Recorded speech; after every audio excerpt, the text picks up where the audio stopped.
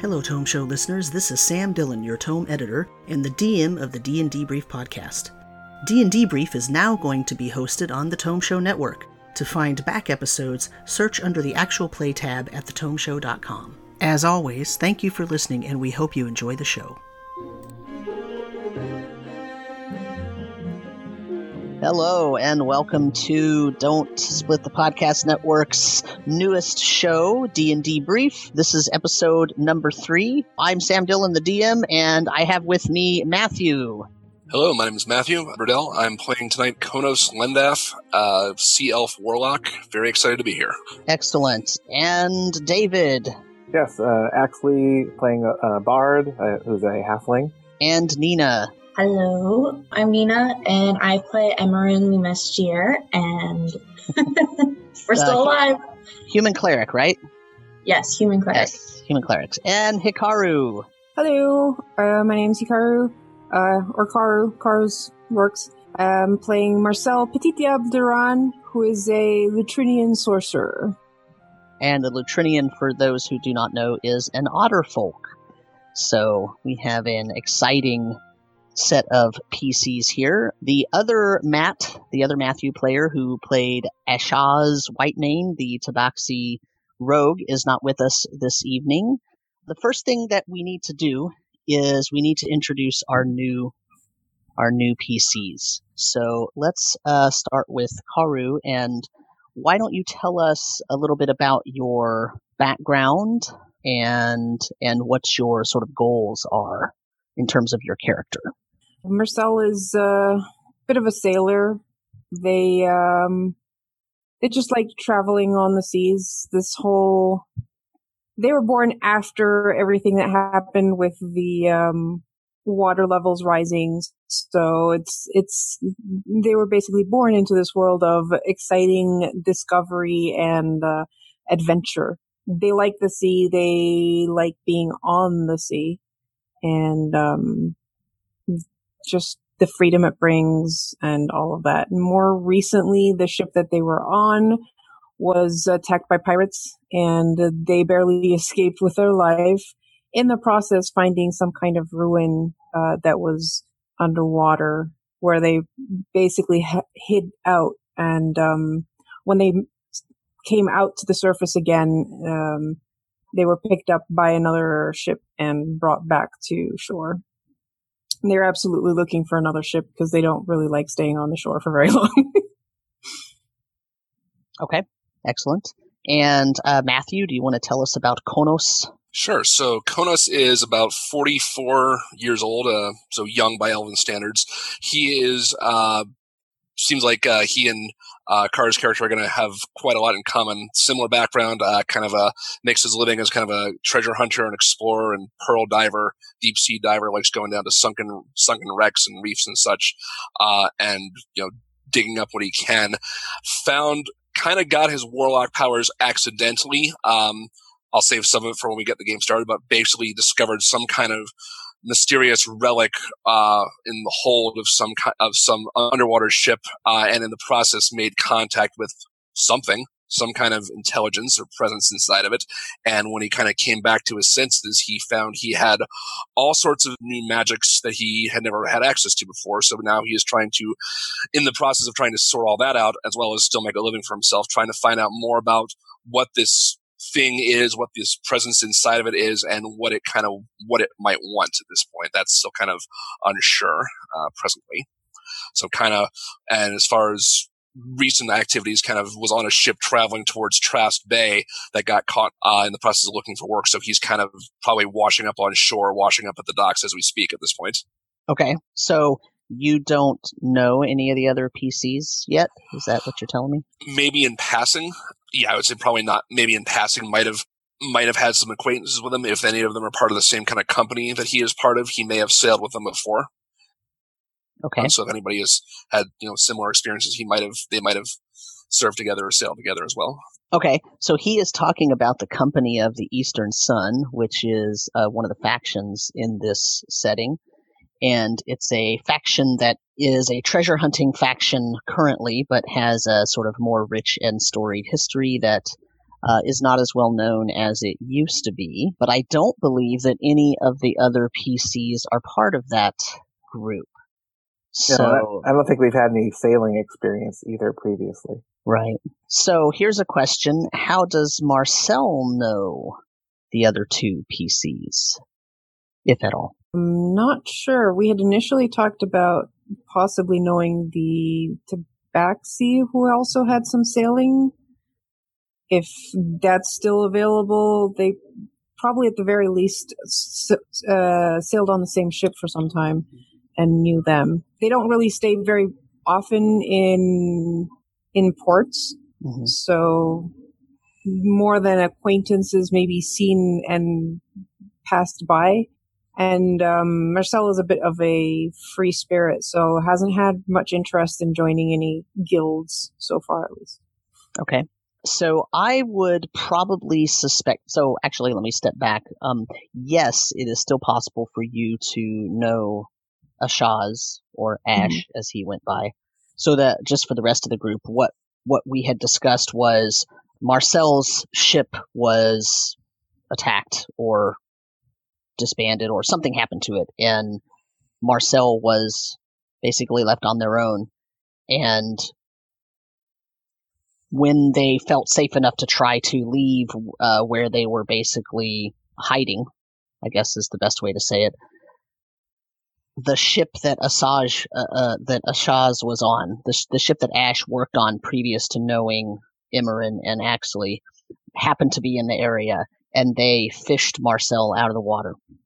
And that's actually how Marcel got to Trastenfin, because that's where that ship was heading to. That ship, the name of that ship was the Maiden Voyage. That was Ash's old ship. So what we had talked about was that Ash and Marcel had spent probably maybe a week on board the ship, maybe just 5 days or so, maybe not even an entire week. And then when they landed at Trastenfin, Ash had already made the decision to leave his former crew and convinced Marcel, hey, let's go hang about town and check out this place, and then we'll get a job doing something else at some other point. So they both debarked from the Maiden Voyage, and now they're both in Trastenfin. Yep, sounds good to me. There is a logistical thing that we need to talk about since Matt might not be participating very often because of his change in circumstances. There's a couple of ways to handle that. The first thing that we could do is just say, well, his character got some kind of offer and he decided to take that offer and took off to go work at that job, and decided he didn't want the hassle of dealing with the ship that you guys have recently salvaged. Or we just say he's still there, he's just going to be the captain of the ship, and that's your sort of interface with the crew when you need something to happen, and so that he would still actually be there. But I'll leave it up to you guys which one of those you would rather have happen. I think that having it be, we don't know how prolonged an absence it would be, and having it be a major role on the ship like that, like the job of captain, I think that's something we want to have a PC fill. Otherwise, in many sessions, we may not have a character who's present in that capacity. Okay. Maybe the introduction could be something along the lines of Ash knew that we needed to find a crew, and if he took another offer, at least he might have, in parting, introduced us to these two other seafaring individuals he knew that might be looking for work and might work well for the crew we're putting together. Okay. That was kind of my thought. Yeah, having someone, a PC as a captain would probably be a little bit easier. Plus, if he did come back, we could meet him at another port, and it would still work out fine that way. And like you said, Ash could probably have introduced us to at least Marcel before departing, and that's how we could meet Marcel. Mm-hmm. Okay. I knew it was always destined to be Captain Emran. Oh God. I had a little bit of a realization after that session. I thought a lot about it, and we'll talk a little bit about it later, but I think Emran would actually be the captain. Okay. Unfortunately. Well, we could talk about it now because, basically the very next thing you're going to do is go get your ship ready. So okay. Yeah. Well, I was just thinking about it because personally, like me, this is all still really new to me, like the role playing. So like a lot of like me is reflected in my character. Mm-hmm. And personally, I don't like being in a position of authority. I don't like being the leader. But I know that Emran would probably decide she's the captain because her father's the shipwright. Like, she would want to take charge because of this mission that she has to find her mother. Like, she would be the one to, like, step up and say, okay, let's do this. Like, I'm going to get a team together. We're going to get a crew. We're going to do this. So I still try to separate me from my character a little bit and do the role playing a little better. And I think being the captain would do more justice to Emran, even though personally I'm not a huge fan of being in a leadership role. Okay. But we're here to support you and the decisions you make. Thanks. Yeah. And it's like you said before, it's all of us making collective decisions, even though there's like one figurehead. So it's not like I'm going to be dictating what all of us do, where it's still going to be a collaborative effort. So it's not so bad. Yeah, the real thing is that the crew needs to know who is the captain, and right. But when it comes to making decisions, it's probably going to be all of you, making the decisions for where to go. One of you is not going to go out and say, all right, me hearties, set the sails for, westward. And the other one of you comes out onto the other side of the ship and says, all right, me hearties, set the sails for eastward. That's not going to happen, right? That would be a silly thing to happen, and you wouldn't let that happen, regardless of who's technically the captain or not. I assume you're going to try to present a unified front. Okay, so let's do this. Konos, I feel like it's possible that you met Ash, the Tabaxi, because Ash is constantly looking for the next angle, the next job, the next way to get money. And he might have actually been in contact with the agent for the Company of the Eastern Sun before him and Imran actually went to the Lighthouse Keeper and ended up with this ship.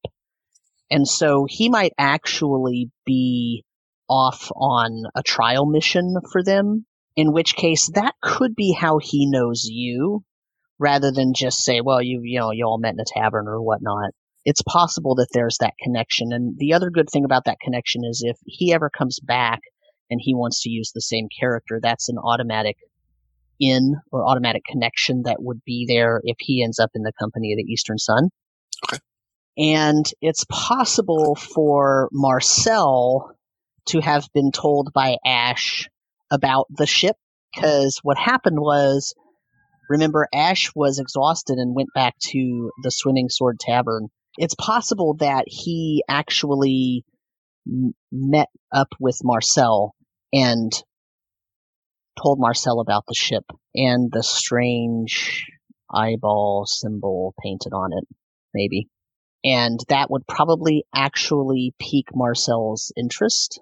And also Marcel, of course, is looking to get off the island. So that could be a connection for all of you. But before we do that sort of connection, let me ask you this. For Marcel's character, I need to know if you have a rival. A rival? Huh. This could be somebody who would be an enemy, or it could be a friendly rivalry, or it could be something with your clan. I could see it being related to clan, so another Lutrinian sailor, and basically we have kind of an ongoing friendly war of who finds the most exciting things. Okay. And I'm probably pretty sure I just won it with what I found, but I have to find it again to prove it. Okay. So it might even be someone whose family, maybe not sibling, but like maybe a cousin or something like that. So we're like similar age group, and we've been on separate ships. And every time we meet, it's like, so how many artifacts or ruins have you found, etc. Okay. Can you come up with a name? This is what I do to people. Nina. Told you the questions were hard. We know. How about Philip? Philip, okay. And that's your cousin? Yeah. Okay. And so you mentioned that what you found when your ship was wrecked and you, whatever ruins or whatever you found, you think there's a lot of valuable things in there, or or what's the deal there? I probably had some time to explore the very, I'm imagining something like, because I have the ability to swim and hold my breath for quite a long time. So kind of went into the structure and lucked out that there was still a pocket of air somewhere. But I probably didn't really investigate farther, either because there was a closed door and I was sensible enough to go, if I start exploring a ruin and there's monsters in there or anything living in there, I'm going to die. So, so probably just, I'm hoping more than anything, just based on the intricacy of the entrance area, that I was like, this looks like a place that might still have treasures inside because it hasn't been touched. Okay. And Konos, you also know about a place that has a treasure of sorts, is that correct? Sort of. He has his own, he's got his own, like we talked about, his own little kind of secret treasure hoard that he's kind of visits now and then, more to drop things off at, that he finds from his various dives and stuff. It's very Ariel, Little Mermaid, ship full of knickknacks and doodads and such. Brushing your hair with a fork? Possibly, yeah. Something along those lines, yeah. Okay. Do you know where that is? Like, it just not like pinpoint, but just in terms of how far would you have to swim from Trastenfin to get to that secret cache? How far would I have to swim? It's probably faster to get there by boat. Okay. When I mentioned it was like in the kind of the reef. He comes originally from the reefs near Reef House, which is an area north of Trastenfin. Mm-hmm. I don't know exactly how far distance wise that is, but It looked somewhat close and it looked like a good underwater area. So I figured that's a good place to be from. Yeah. So for the record, it's between. So the Reef House itself is about 14 miles north. Okay. But there's a large reef system there that some of it is closer than 14 miles. So there's a lot of leeway there for however you want to do that. But just as a rule of thumb, it's probably about 12 to 15 miles away. Okay.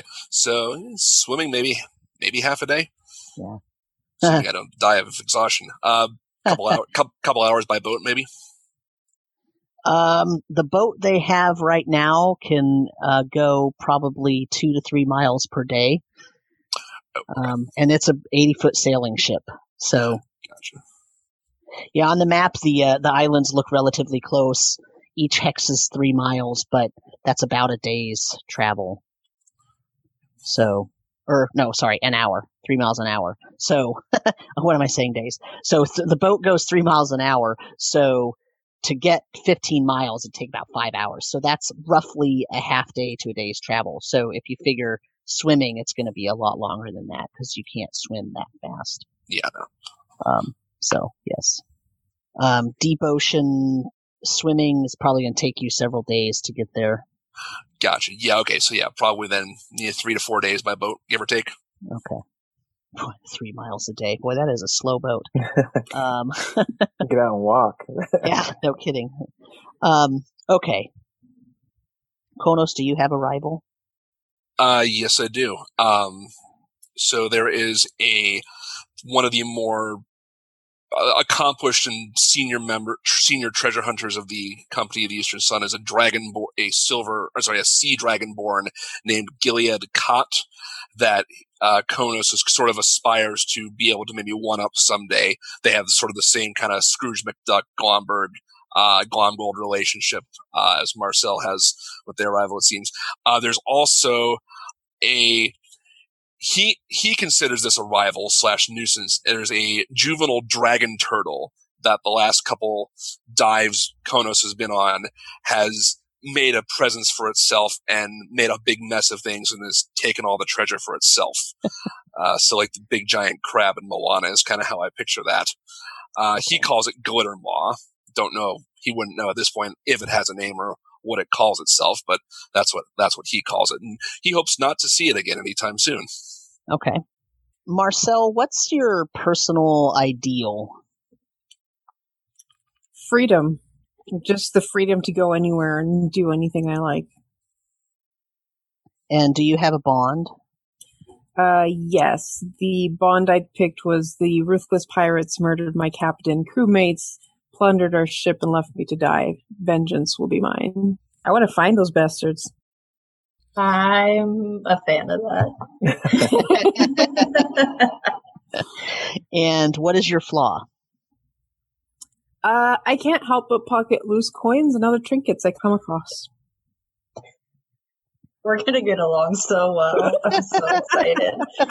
I promise we did not collaborate together beforehand. All similarities are purely coincidental. So, Konos, what's your ideal? So his ideal is basically he is very interested just to find as much wealth and knowledge and lore that has been lost beneath the waves after the sinking, and find it and bring it back to the surface, whether it's treasure or knowledge. Finding and revealing whatever is lost and hidden as much as he can. Okay. And what's his bond? Bond would be his bond would be protecting the gifts that link him to his patron and keep them safe as much as possible. Okay.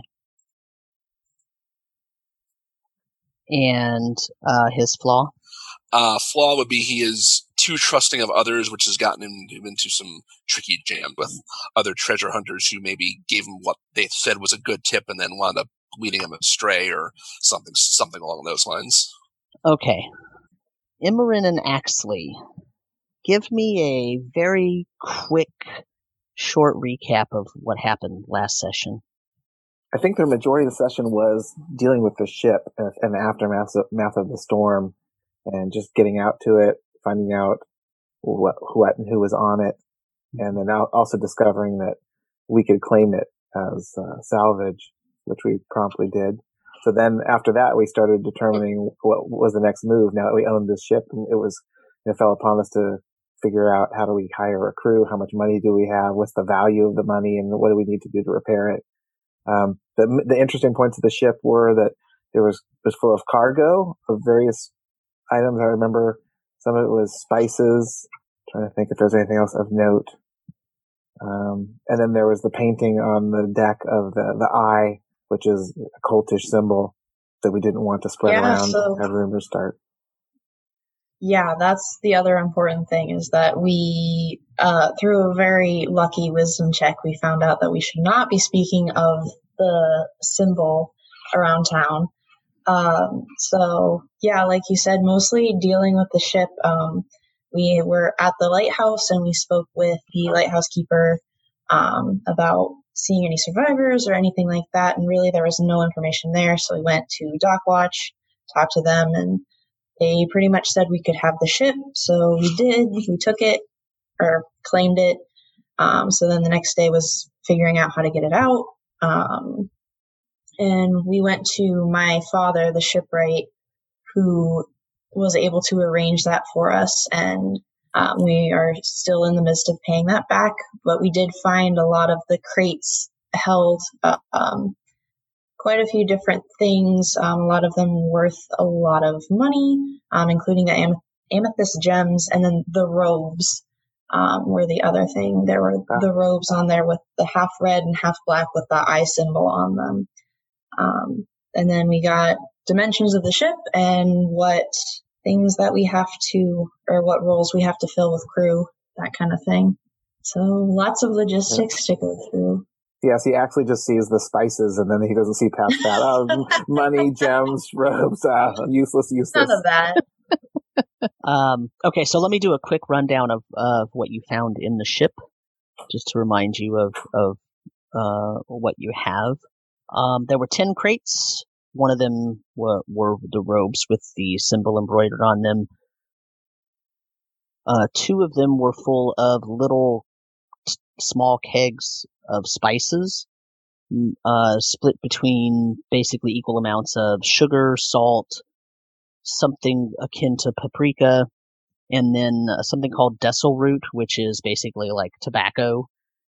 It's dried up, and you can use it as a spice, but at the same time, you can roll it up and smoke it. So I guess it's actually closer probably to what we would think of as clove, but it's a little bit different. There were 2 crates of salted fish, 2 crates of candied nuts, crate with 3 big old sacks of gunpowder in it, crate of uncured shrimp that was going bad, so it was really stinky, but when dumping it out and looking through it, you found a pouch with 75 gold pieces in it.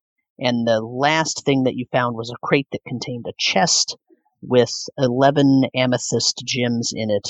And the gems were relatively imperfect, but you still estimate that they're worth at least 20 to 25 gold pieces each, which made you happy because then you thought, well, this will pay for raising the ship and getting it resealed and all that stuff. So that's basically where we stand. It is the day of Dawn Watch, which is New Year's Day, and so there's all sorts of different celebratory things going around. The storm did break, and so the water's a little bit more calm, and so some of the activities are still occurring, although it's not as festive as other years that you know about, where the Dawn Watch celebration has been a really big carnival-like atmosphere. It's a little bit subdued, but that's where we are. So at some point while you're all running around and dealing with getting the ship going and going in and trying to clean it, because you didn't want the crews that were going to be working on it to make it seaworthy. You didn't want them to see that giant symbol that looks like an eye that has the eyelid halfway down, and the white of the eye is actually silver, and the pupil is red, and it has these sort of bronze-colored spikes around the eye. You didn't want them to see that symbol, although the painting on the ship was actually blue paint, not silver and red and bronze. So that was kind of weird. Also remember in the captain's quarters, or maybe it was the first mate's quarters, you couldn't really tell at that point, there was a lot of writing as if someone dipped a fine bristled paintbrush into the blue paint and wrote sort of gobbledygook all over the walls. I mean, I say gobbledygook. They wrote lots of things, and you couldn't really understand them because after they wrote them, then they drew the symbol of the eye and kind of smeared all of their writing. And so you decided you wanted to clean that off. So before we clean it off, though, yes. Since I hit level 3 and obtained my comprehend languages spell, Okay. could I possibly use that to glean what the writing says? Yes. Possibly. You'll get snippets. You probably won't get the whole thing because in order to comprehend it, I think you have to be able to see and read the actual words.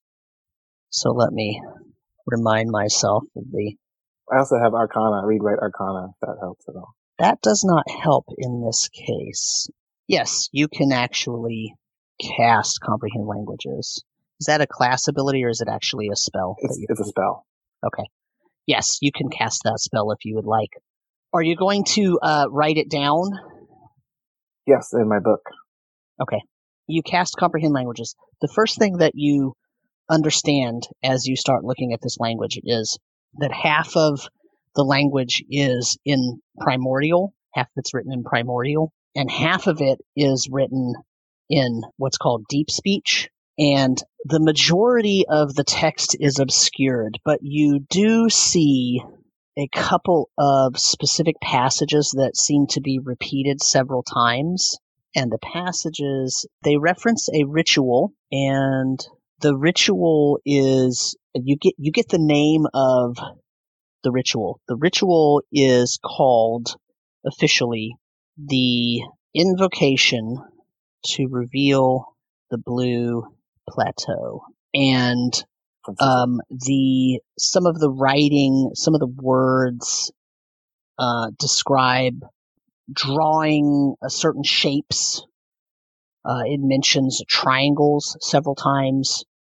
In a few places, it says has this weird phrase that says, "Shamasa, grant us your bounty," and it describes using candles as part of the ritual. It describes walking in a certain direction around the drawing. There are key parts missing, unfortunately, of course, because it got smeared. But that's the take-home message: is that part of it's in primordial, part of it's in deep speech.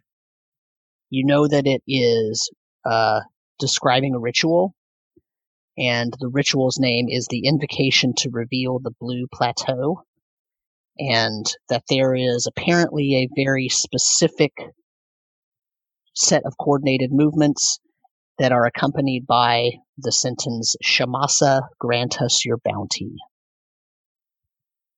Okay. Does it seem like the drawing of the eye on the deck of the ship might actually be the drawing that the ritual is referring to? Parts of it make you think that, but it's not really that clear. You can roll me a wisdom check. Wisdom. Let me see. No, I take that back. Roll me an intelligence arcana check. Arcana. Okay. A +2. So what is that?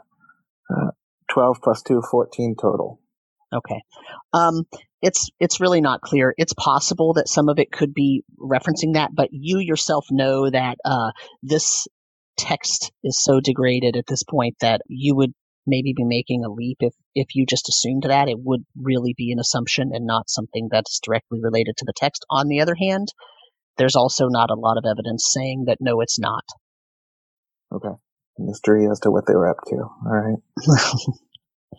Okay, so you guys clean that off as much as possible, and then you have your hired hands come in and start cleaning the rest of it, trying to seal up the damage that was done. And at some point, you go back to your room at the Swimming Sword, and you find a note to Imran from Ash. And the note is very brief, and it basically says, "I have another pressing matter I have to attend to.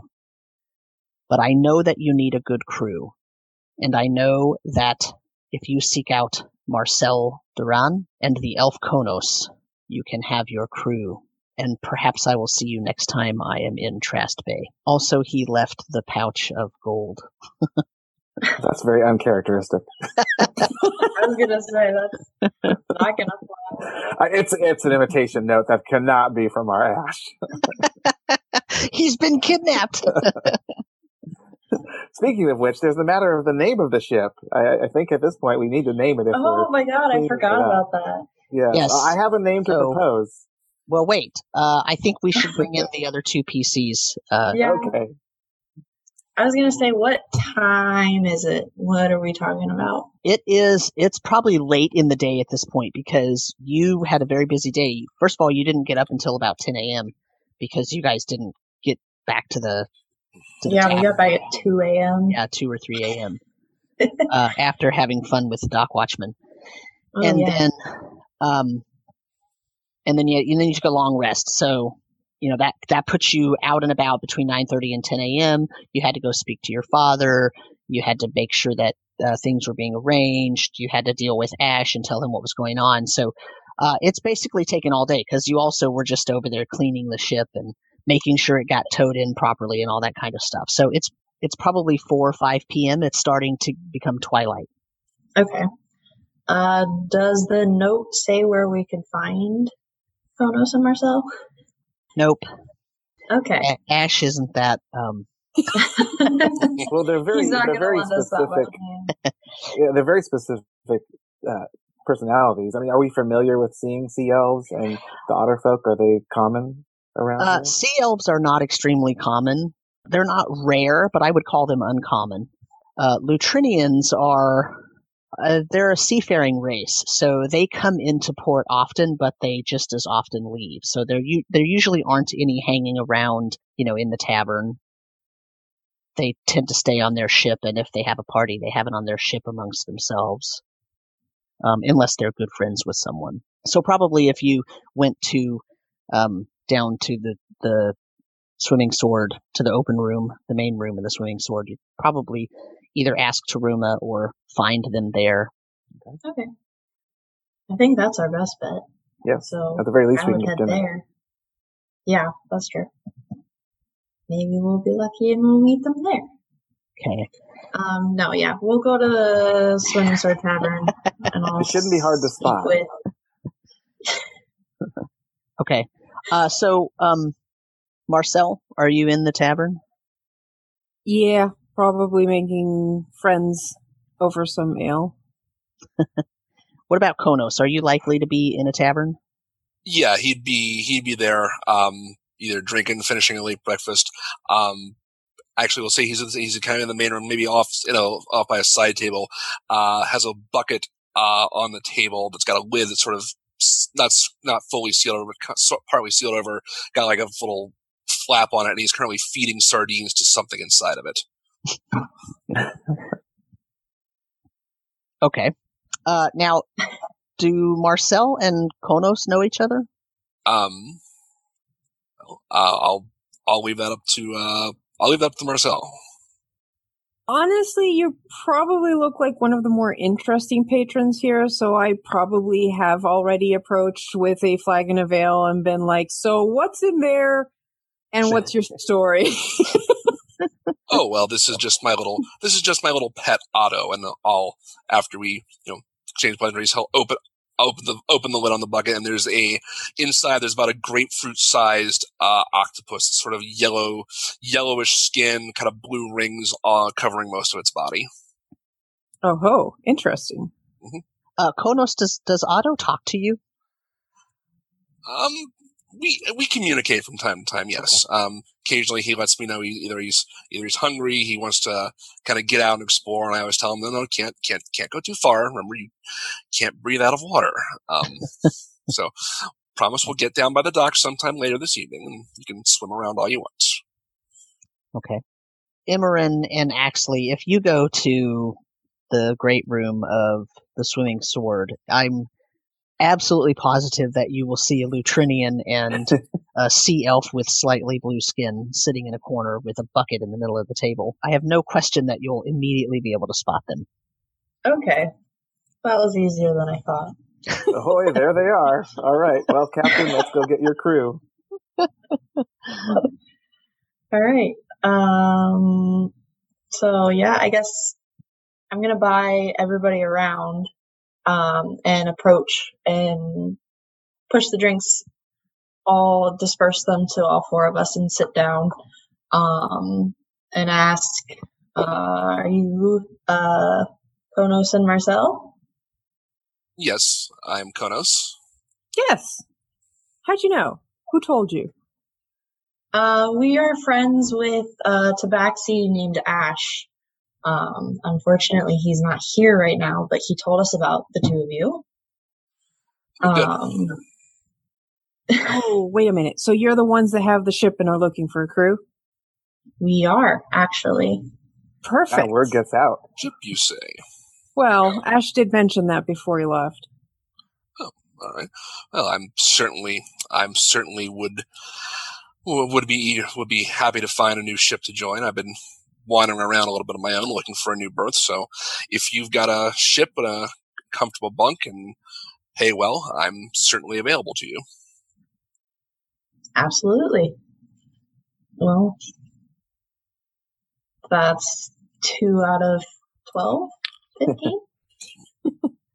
So would you guys happen to know anybody else that would be willing to help us out on our journeys? And also, is there anywhere you guys would want to go? I have a personal duty to attend to, so I have my own idea of where I would like to go, but I would definitely take into consideration anywhere you guys would like to go.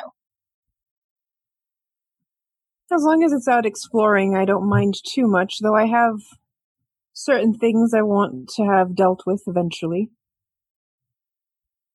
Any place that's new or exciting or interesting, certainly I'd be eager to see. Sure, we'll get there eventually. Probably sooner rather than later, huh? Perfect. It sounds like we all have the same goal of discovering the unknown and hopefully any fortune that accompanies it. What would you like to be paid? Well, what are you? Question for the DM: What we know what the going rate is, for sailors of these parts? So you would, but most likely, if you're going to be if you're just going to be a generic crew member, then you would probably just ask for the going rate, which is basically about a silver piece per day. But as an officer on board the ship with more responsibilities, you would probably want to negotiate something quite a bit more than that, like a portion of the whatever treasure is found, or maybe 10 gold a week plus a portion of whatever whatever. It's highly negotiable. There is a wide range of ways to pay a crew at this point. The sort of generic crewman's wage is about a silver per day. Okay, so 2 silver per day is a good rate. If you plan on doing any kind of treasure diving or anything like that, I would want to claim some fair portion of that for myself. The 2 key positions in the ship we are looking to fill is that of a navigator, and another is a first mate, which are obviously very important positions, probably commensurate pay above just the average is in store for those positions. And the captain and I even talked about, we want to generate loyalty on the crew. That's very important. And so giving them a very good wage is a key to instilling a sense of duty and loyalty amongst the crew. So we were thinking about something along the lines of, and your feedback is welcome. The key positions on the ship, I'll split 50% of everything found through fortune, and then the other 50% would go to the rest of the crew to split amongst themselves. Well, that sounds fair. You mentioned needing a navigator. I do have a bit of expertise with that. I've been on some other ships before, and certainly know my way around star charts and such, or sea charts and such. Excellent. Yep, that sounds interesting. How exactly are you guys planning to make that money? Is it exploring? Is it diving for treasure, or is it merchant work? Mostly through exploration and discovery of treasure, for the most part. But our ship is actually able to hold passengers as well, so we can act as a travel ship as well. So there's different ways to make money. We're obviously relatively new to the wholesaling thing, so we can experiment as we go, and it would be very nice to have someone with a little bit of experience. And we're open to any opportunity that may present themselves that allow us to come upon fortune. And however, we're definitely not ones who are wanting to go the route of piracy or unsavory conduct. Oh, good. Yes, try to keep care of those. So what about you, Marcel? Would you want a higher up position? As Axley said already, we have several positions open. The first mate is the one that does the navigation, the scheduling, and the direction of the crew, that kind of thing. But you can talk amongst yourselves and discuss what you would like to do. I don't think ordering the crew around is exactly my type of thing, but I do know a bit of navigation myself, and So I can help sail the ship. I am also quite proficient with carpenter's tools, so keeping the ship in good shape is probably something that will be of use to you. I'm also not... I also have some abilities with some magic that might help us go faster. That seems really helpful, actually. Excellent. And having two navigators is never a bad thing. Measure twice, cut once, as they say. Don't want to get lost out there. There's a lot of ocean. There is a lot of ocean to explore. Okay. That sounds great to me. Marcel, you have experience with carpenter's tools? I do. Are you familiar with the Shipwright Guild in this area? I've heard of them. Probably worked alongside some of them when we're in port here and there. I might have seen you in passing at that point then. It's possible. My father works for the Shipwright Guild. I've apprenticed under him for quite a while at this point, but maybe we've seen each other. It's very possible, though when I start to work, I get very into my work and don't see anything until it's done. That way I can just go afterwards and party all I like once it's done. But when I'm working, I'm working. Fair enough. Okay. Excellent. Okay, so what shipboard roles is everyone taking then? What were the main jobs we hadn't filled yet? I remember first mate. So it sounds to me like Konos is the first mate and Marcel is the repair and maintenance person. I wrote the word down, but I definitely don't know how to pronounce it. I think it's boatswain. Unless that's not how you pronounce it. Yeah, we can call them a bosun. Bosun. Okay. Boatswain, same thing. So that's Marcel is going to be the bosun. Yeah. Konos is the first mate, also called a quartermaster. And Imran is going to be the captain. Is that what I'm hearing? That sounds about right to me. And Axley is cook extraordinaire. Still keeping that one, huh? Okay. With those 4 positions, you can get by in terms of running the ship and making sure that everyone is doing the things that they need to do. This particular ship has a crew complement of, what did I write, 20 people. And so if you include the 4 of you, that means you need 16 more people. That would be the minimum that you want to have work on the ship.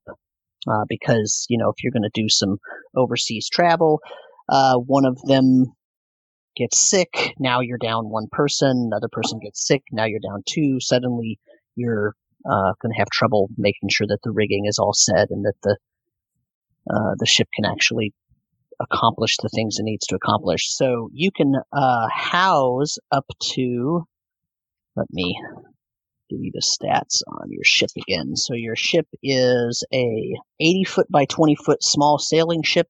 It has 2 masts that are 80 feet tall. The minimum crew that you need is 20, but that includes the 4 of you, so you would need 16 minimum. It can hold 80 tons of cargo and 15 other passengers other than the 20 crew. So now here's the question. Did you guys just negotiate pay, or did you negotiate a portion of the findings? I think we're going for a portion. Yeah, portionality as the actual pay, which is the incentive, to find something. Okay. And so what kind of a contract did you just create? So amongst the 4 of us, then it would be a 50% split of what we find, or equal split of 50%, and then the other 50% gets shared amongst the crew, the remainder of the crew. Okay. I would be okay with the extra 2 silver pieces per day. Oh, okay. If everybody's okay with that. So if we're not finding anything, there's still daily pay. Correct. Okay. Okay, so you want to hire Are you going to hire the minimum 16 people, or are you going to try to hire more than that? I mean, how long will our money last that we currently have if we're paying 2 silver a day? When will we run out? I don't know how much money you have. I mean, you have to pay back Imran's dad, Xavier. Correct. And what was that, Bill? How much was that? You don't know how much. About 100 is what we were estimating. 100 gold pieces. Okay. According to my notes. But the 11 amethyst gems are going to be rather helpful. Because even if we use, let's say we use the 75 gold minus 2 of the amethyst to pay back my father, that leaves us 9 amethyst gems, minimum 180 gold pieces, which translates to quite a bit of silver. I'm not 100%. How much silver per gold? Okay, so the way that it works, remember, if you think of a gold piece like $1, then a silver piece is a dime, and a copper piece is a penny. An electrum piece is a 50-cent piece, and a platinum piece is a $10 bill. Okay. So if you have 1 gold, you've got 10 silver. So 2 silver is not much, right? I mean, it is a lot for the. Which is why I feel like it's fair to say 2 silver, because we are trying to foster like loyalty and have like just a relatively content crew. We don't want any kind of uprisings, so I feel like 2 silver is fair. Okay, so how many crew do you want to hire at 2 silver per day? I say we go for just the 16 at this point, and then if we're struggling, we can probably find more willing people along the way. Okay. The one thing about finding more people is if we hire 16 now and you're paying 2 silver plus the percentage of whatever fines, that percentage is going to go down if you hire more. True. Yes. So what I'd initially suggest is doing a 50 split for us and a 40 split for them, and leaving 10% for the funds of the ship, because you're going to have to have gold to pay additional help and so on and so forth. And that's why Marcel is the bosun.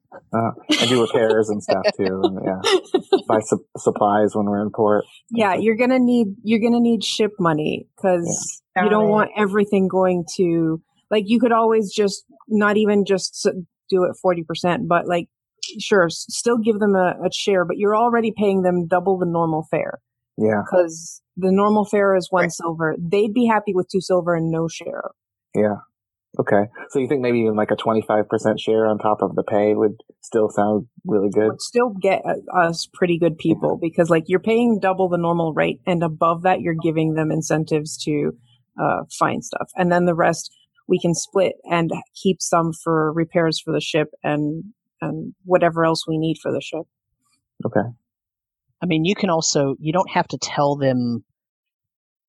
But you could probably negotiate. You don't have to tell them an exact percentage. You can say, we can just say 2 silver per day, and then at the end of each month, we'll give you a bonus if you stay on.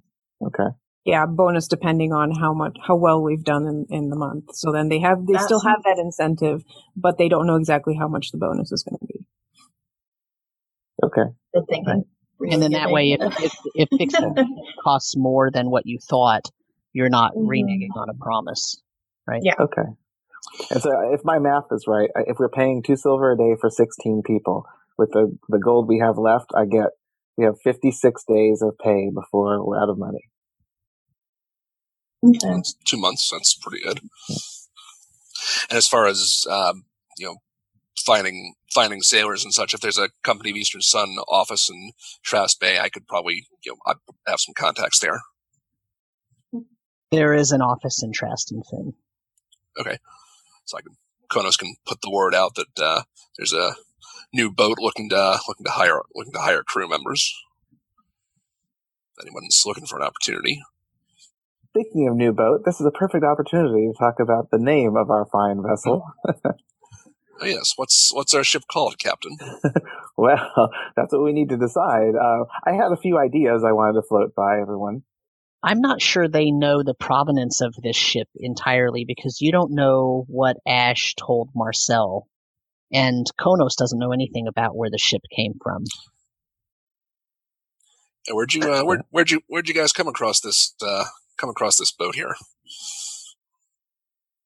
It's an interesting story delivered by Divine Providence, which I'm sure that Emmeren's deity had a hand in, due to the nature of which it was delivered to us. Divine Providence, you say? Yes. Which that was one of the naming conventions I was actually thinking of, considering how it was given into our fine hands. I was thinking, the first name that came to me was the Dwarven Windbag, only because I thought how wonderful it'd be for the dwarf down at the watch to have to write that into the logbook every time the boat came and went. But that wouldn't be an appropriate name. So I thought, in honor of Emmeren's deity and the future fortune we should hopefully have while steering this fine vessel, something like the Tempest's Fortune. I like that a lot, actually. I wouldn't mind that name. Excellent. So that's what you're going to christen the ship? Yeah. Okay. I'm good with that. Excellent. So, last thing you have to do before you go make sure that the ship is ready to go is decide what type of equipment you need to outfit this boat, because remember, it was basically empty. So at the very least, you'll need new nets, new block and tackle, new rigging rope and extra rope, extra wood for repairs while you're moving, fishing tackle, hooks, of course, extra belaying pins, probably a spyglass of some sort, some chains, signal whistles, barrels of fresh water and barrels of food, equipment for the mess hall so that people can actually eat, furniture for the ship itself, because remember, even the hammocks that most of the crew will sleep on were completely gone. Are the sails gone too, or are those repairable? The sails were ripped up because they had been left unfurled, but in the storm, and the ship was half sinking. So they need repairs more than replacing. Yes, but you should also probably have extra sails and materials to repair sails just in case. Does anyone know mending? I could have, but no. I honestly almost took it myself just because of this. I thought about it. I'm like, mending seems like something that a sailor would absolutely love to have. Right. Then you have like Thunderwave and Guiding Bolt. Like, come on, guys. Yeah. So there are, the general crew is going to have some things that they know how to do. So let me just talk about what the general crew would, what kinds of tasks they would be assigned. Okay, so just real quick, I'm just going to throw a bunch of information at you, but some of it will stick and you'll kind of have this understanding of what's happening. Not just anybody is going to be standing there drawing a map if you're moving around in an unknown place. So that would be something for the captain, the first mate, the quartermaster, chief navigator, whoever, right? So those would be officer duties. You're not just going to have any crew member do that. Verifying your position based on navigation charts in known area, same kind of idea. Not just any crew member is going to do that. Raising morale, like giving a stump speech and talking about, how we can get through this challenging time. Not just anybody's going to do that. That's going to be the captain, the first mate. And the cook. Yeah. Navigating is, once again, so those are sort of like, those are officers' positions. Steering the ship, that is taking the helm, that's officer position. Evaluating the hull for needed repairs, that's going to be the bosun only, not just any generic crew member. Same with evaluating the hull, doing critical repairs on the rudder or the keel. Doing the repairs, the crew can do that. But evaluating those areas, that's going to be an officer's job. Cooking a meal, that's of course the cook's job. Not just anybody can cook the meal, right? Anybody can put together some slop for 20 people, but not just anybody can cook a meal that's actually going to use the fewest ingredients for the most efficiency, right? Making the duty schedule, that's part of what the first mate does. Evaluating inventory, that's the first mate and the bosun together. So recording the weather and the climate, that's going to be, once again, the captain, first mate. Anybody who takes the helm is going to be watching that. But then there's this whole other set of duties that the crew has to do basically on a daily basis, and pretty much anybody can do them. And that's the job of the quartermaster, is to assign those duties, but pretty much anybody can do the duties. And those duties are foraging. So if you run out of food, you're going to have to go fishing or whaling or something. You might have to go to an island and go foraging if needed. Going up in the crow's nest and being the lookout, there's 2 or 3 things you can be looking out for. You can be watching the weather. You can be watching for land. You can be watching for other ships. Same thing about being on the deck and standing watch. You can be repairing sails and rigging, repairing non-critical portions of the ship. You can be making rope. You can be tending to livestock if you choose to bring livestock onto your ship. Lots of ships used to have like a cow so that you would have a constant source of milk, or a goat, right? Or chickens so that you'd have constant eggs. You can have somebody who can actually craft sails so that you wouldn't have to mend. They would just make new sails, or they could repair the sails. You have to have the hold cleared, of make sure there's no rats infesting anything or anything like that. You have to rebalance stored goods. You have to, if your ship has cannons on it, which yours doesn't, you have to stock ammunition. If it has mangonels or scorpions on it, which are just big giant crossbows, then you have to stock that ammunition. You have to check to make sure nothing is in danger of catching on fire. You have to check the rigging, the ropes, the chains, the tackle, all the belaying pins, everything that's there that is used to keep the integrity of the sails and masts working well. You have to do that. You have to clean the ship, that is swabbing the deck. You have to paint the ship. You have to repair barrels and crates that are holding the goods that are inside the ship. You have to secure the mast. You have to be able to adjust sails. You have to scrape the keel when it gets too dirty. You have to tar the hull and repair areas where the pitch has gotten thin or degraded. So there's a lot that gets done, and that's just the workday. Then there's the gambling that goes on at night when somebody's off duty. There's the sparring that people do because they're training to, keep their brawling skills up. There's journaling about what's going on. There's drinking. There's a lot going on. Also, crews generally take care of their own clothing and shoes. So there's a lot going on a ship, and all these things are happening. And in general, you're going to have a crew that is performing, some members of the crew are performing all of those actions all the time, right? And so that's why it takes like 20 people to run this ship, right? Because it's not just, get on a boat and go sailing. It's all of that stuff has to happen. But all of those things, almost all those things, other than the first 3 or 4 that I listed, all those things that I listed are performed by regular crew members for 2 silver a day, right? So when I say something like, they're making 2 silver a day and you don't need a mending spell, the reason you don't need a mending spell is because some of those people, their daily job is to make sure all the sails are perfect. And so as long as you have quality crew members, you're probably going to be fine.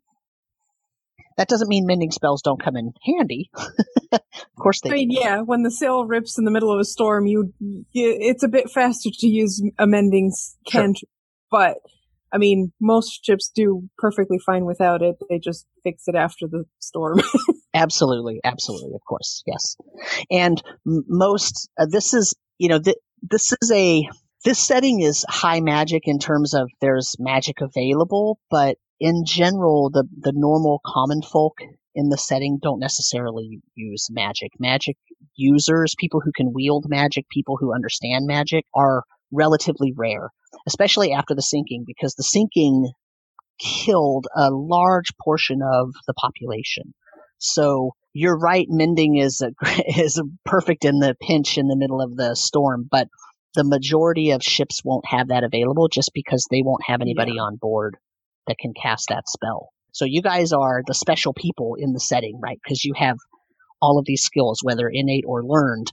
You have the ability to do those things that aren't necessarily, there's something Imran mentioned last time when they were discussing the ship's roles, and she said, well, I don't necessarily want to be the ship surgeon and just be responsible for healing everyone. And my response was, well, you're not even going to you wouldn't be expected to use healing magic on a crew member because they're used to people not having magic available. So that's also why, by the way, I don't know if anybody noticed, but anytime Imran mentioned that she was casting spells down on the beach, everybody was like, what? Casting spells? Who does that? That's not something that is a very common, typical thing in this particular area. So having said that, let's move on. I sort of just vomited a bunch of information at you, so I apologize for that. But just so that you get an idea of your crew's not just sitting around doing nothing all day. They actually all have tasks that they take care of all day long. And in general, what that means is you're all going to be great, and you can go off and search for treasure and do what you need to do as long as nothing's going wrong. Your ship will be able to be taken care of by your crew. As long as we're taking care of the crew's not going to mutiny while we go exploring. Exactly. Yes. Especially if they're getting a share of whatever we bring back. Right. Right. Yeah, they're definitely not going to want to leave if they know they're getting a share, for sure. How much was in the pouch that Ash left us? Because we need to add that into our available funds. So I think we need to spend that pretty quick on supplies for the ship. Let me check. I think it was 75 gold. 75 gold. The pouch was 75 gold, but the pouch that Ash left us? Oh, that was the pouch. Oh, okay. Yeah. Meaning he didn't run off with your 75 gold. Right. Oh, got it. Yes, that's why he left it. He'll probably come back and say, that was my share of the ship. I own part of the ship. Incentive for him to come back. So the last thing that we have to do is you have to go register the ship. Axley's not coming. Oh, no dwarven windbag. Please, no. I mean, that dwarven windbag gave you the ship, right? So he let you exploit a loophole you did not know about. He could have just kept his mouth shut. Hey, it's a complimentary name. What ship with sails would want a dwarven windbag? Very true, I suppose. Yes. Okay, so the question is, who are you going to put on the registration as the owner of the ship? The captain sounds good to me. I was going to say, can I put multiple names? Yes, you can, but you're not required to. All that you're required to do is put a captain and a first mate. If you don't have those, then you put the owner.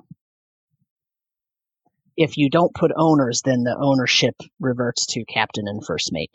I say we put owners as me, Axley, and Ash. Okay. But do we put Ash? Well, My question was more, do you put Marcel and Konos as well? I was also thinking about that, but we kind of just met them. That's fair. True. I don't know. What do you guys think? I mean, I think that makes the most sense to put either you two or you two and Ash. You can always put Konos and myself as just officers. So in basically descending order of who gets the ship if something happens. Yeah. Okay. Well, I mean, we could put all three of us. That's fine. That shouldn't be a reason to omit Ash. Yeah. He did leave you the pouch that he could have taken with him. Yeah. How kind of him. Okay, so Emmerin, Axley, Ash as owners. Emmerin and Konos. Emmerin's captain, Konos first mate.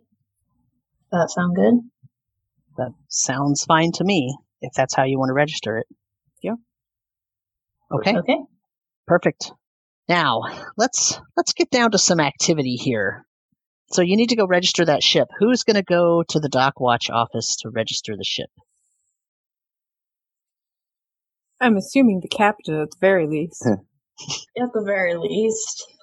I'll go as well. Okay. Axley's not going to go, huh? So I'll just go stand outside. Okay. And Marcel does not want to go down there? Oh, yeah, I'll go. Okay. All right. So you go down there and you open the door to the dock watch office, and that same dwarf with the very intricately braided beard and the seaweed and pipe parts are braided in with the beard. He's down there. He's very, very short. He's about 3 feet tall. He's actually standing near the door, shuffling through some papers on a shelf there by the door when you walk in. And he turns around and he says, "Oh, welcome to... Oh, it's you." Good evening, sir. We're here to register our ship, and I take out the paperwork and hand it to him. All right, come over here. Who are these? These are new. Who's this? This is my new first mate, Kronos, and our bosun, Marcel. Pleased to make your acquaintance. Same here. Are you always this grumpy? Are you always this happy? Yes. Oh, well, I guess I'm always this grumpy then. Oh, that's unfortunate. I'm sorry for you. He kind of chuckles under his breath and says, "Well, it doesn't matter. Come over here. Bring your paperwork over here." He sort of waves you over to the big counter. He unrolls it. He says, Okay. Takes out his quill and dips it in some ink, and he writes a couple of things on it. Okay. Have you paid the shipwrights yet for bringing it over? Not quite, but that is our next stop. All right, well, I have the bill here. He reaches under and he starts looking for a bunch of, looking through a bunch of little pieces of parchment. Here it is. Brings it out, lays it down. It looks like they had to do a lot of work, and it's gonna be... Sort of taps his forehead. Looks like it's gonna be 220 gold pieces total.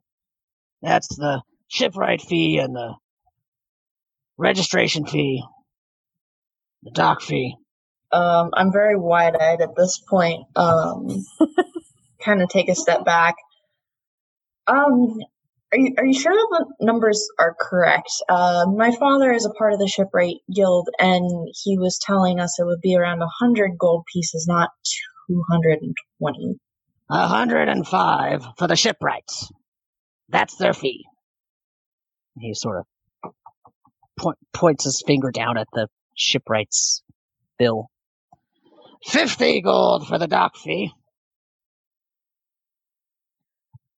50 gold for the registration. And 15 gold. He's making notes to himself. That's 220. Do I get the sense that he's trying to rip us off here? Or pull the wool over our eyes somehow? You can roll an wisdom insight check. Okay. That is a 9. You get the sense that he is gruff, but not unfair. Considering all the sailing we've done, is 50 gold the typical docking fee? That's just the normal fee for docking? It actually sounds a little bit cheap to you since it was actually dry dock, so they could evaluate the entire ship. But you yourself have never actually been in Trast Bay or at this port, so It's possible they're a little wonky, but it feels a little cheap. But in these parts, it could be a total ripoff. Yeah. You can actually also roll in Wisdom Insight if you'd like. That's 16. It feels like it's probably on target, but you sense that the dwarf is sort of not being altogether forthcoming. Okay. Like there's, maybe there's a hidden fee, or there's something he's not telling you, or it's not really a feeling of deception that you get. It's more of, omission rather than lying. Okay. So he's not exactly trying to rip us off on the money part, but he's hiding something. Possibly. Okay. Okay, we said docking, registration, the Shipwright Guild costs. What was the fourth one? The watch fee. The watch fee. Mm-hmm. I'm going to press him a little further and ask. As you open your mouth to ask something, he says, "Where's your little friend?" Oh, he's outside. Would you like me to go get him? Sure. Have him come in. Always like seeing an old friend. All right. So I turn and beckon Axley. Oh, yes. Is there something I can be assistance with? Aha. Wait, before he gets within earshot, I tell him that what the cost is and the breakdown of it, so that he's aware of what is happening. Oh, sounds like we have a bit of a misunderstanding here as far as the fees that are being assessed. Can I please see the bill and have it explained to me? Sure, come on over. I'd be more than happy to see. Please show me. He comes around the counter and he grabs a short stool and he pushes it loudly. It screeches across the floor, the wooden floor of this watch station. And he pushes it up to where the counter is, and he points at it as if to say, you can stand on there because you're short too, right? Because he's only about 3.5 feet.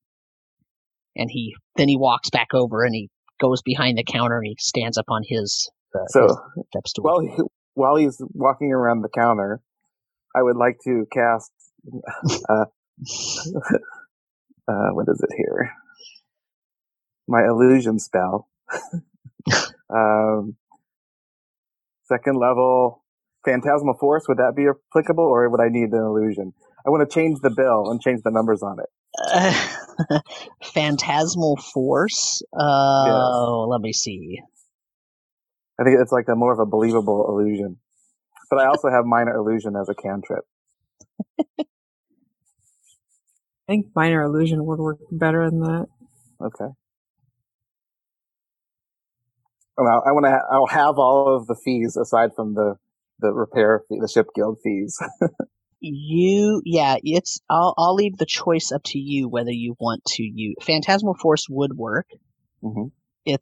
You'd basically be making him see an entirely different registration page.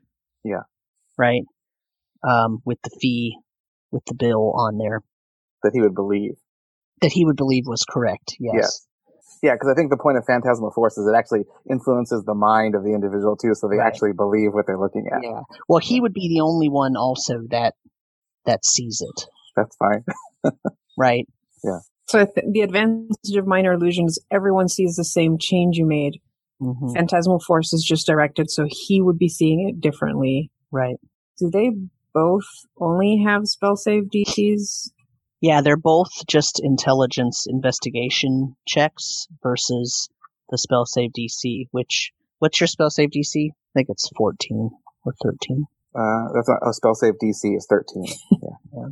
So yeah, I mean, if you guys want to talk about the pros and cons of that and make a decision, I'll let you make the decision which one you do. So he just has to save against a 13. Is that what it is? Yep. Okay. And does the spell say anything about if the individual knows if they were the subject of this spell? In general, in 5th edition, if a spell is cast and a creature had to save against it, they know that something was happening. Gotcha. It depends on basically the DM whether some spells actually say that, like Charm Person, it actually says once that the spell wears off, they know that they were charmed and they're not exactly happy about it. Some spells don't mention it at all. It's kind of up to the DM how they adjudicate that. I wish I knew my spells better. Yeah. Because I also have suggestion. I don't know if that comes with a component of if the individual knows what forces enacting upon them. Suggestion. I mean, suggestion that lasts for 8 hours, so it wouldn't. He probably might not know until after that time. Minor illusion. It says that if he goes touch the bill, touch the paper, it might break the spell because a physical interaction with the image reveals it to be an illusion. The other thing to keep in mind is Phantasmal Force does have a verbal component. That means you have to actually verbalize the spell to cast it. Minor illusion is only somatic and material, so it's only a wave of your hand, and I don't know if you use components or focus. So there's less chances to get caught out if you're not, chanting a spell as he goes behind the counter. So what if I do minor illusion on it, but then wait to see his reaction to see what he sees when he looks at the paper? Right. So here's one. It seems slight but very specific difference. It actually says under minor illusion, physical interaction with the image reveals it to be an illusion because something can pass through it. So if he tries, because he has to sign it, right? So if he goes to sign it, it's going to break that minor illusion. But Phantasmal Force says, while the target is affected by the spell, they will treat the phantasm as if it were real, and they will rationalize any illogical outcome from interacting with that item. Yeah, so that sounds more like it's got the... So if he picks up the paper, minor illusion will break. Right. Phantasmal Force won't. Right. Either way, if he passes the DC, if he passes the save, it says that if the check succeeds, the target realizes that the phantasm is an illusion and the spell ends. In minor illusion, it says if a creature discerns the illusion for what it is, in other words, if they pass their save, then the illusion becomes faint. They still know what it is. So if he passes his save, he will know that you cast it. Okay, well, it's not a huge amount of money that we're saving, so it's not like it's a make it or break situation where it's probably worth risking not being able to get the boat even registered. So, okay, I'll just look at the normal paper as he comes around the counter. So you're not going to cast anything? No. So yeah, please just explain to me the nature of the bill and where the costs are being incurred. Well, here's the shipwright's bill, and he sort of moves it over and puts it in front of your face, and it's actually from the Shipwright Guild, and it has their seal on the top, and it lists everything that they did, and it portions out the majority of those items, and it comes to 105. And then he says, the dock fee is for the dry dock, because we had to hoist your ship up, and it stayed out of the dock, out of the water for more than 12 hours. And then the registration fee is to file the paperwork that pays the dock watch salary. And then the watch fee actually covers all month. So anytime you're in the bay all month, your ship's taken care of. Oh, that sounds very bureaucratic, even though we're talking about a very small portion of the month that it's actually occupied any space, and that it's been lifted out of the water more than 24 hours, even though it's been just over that.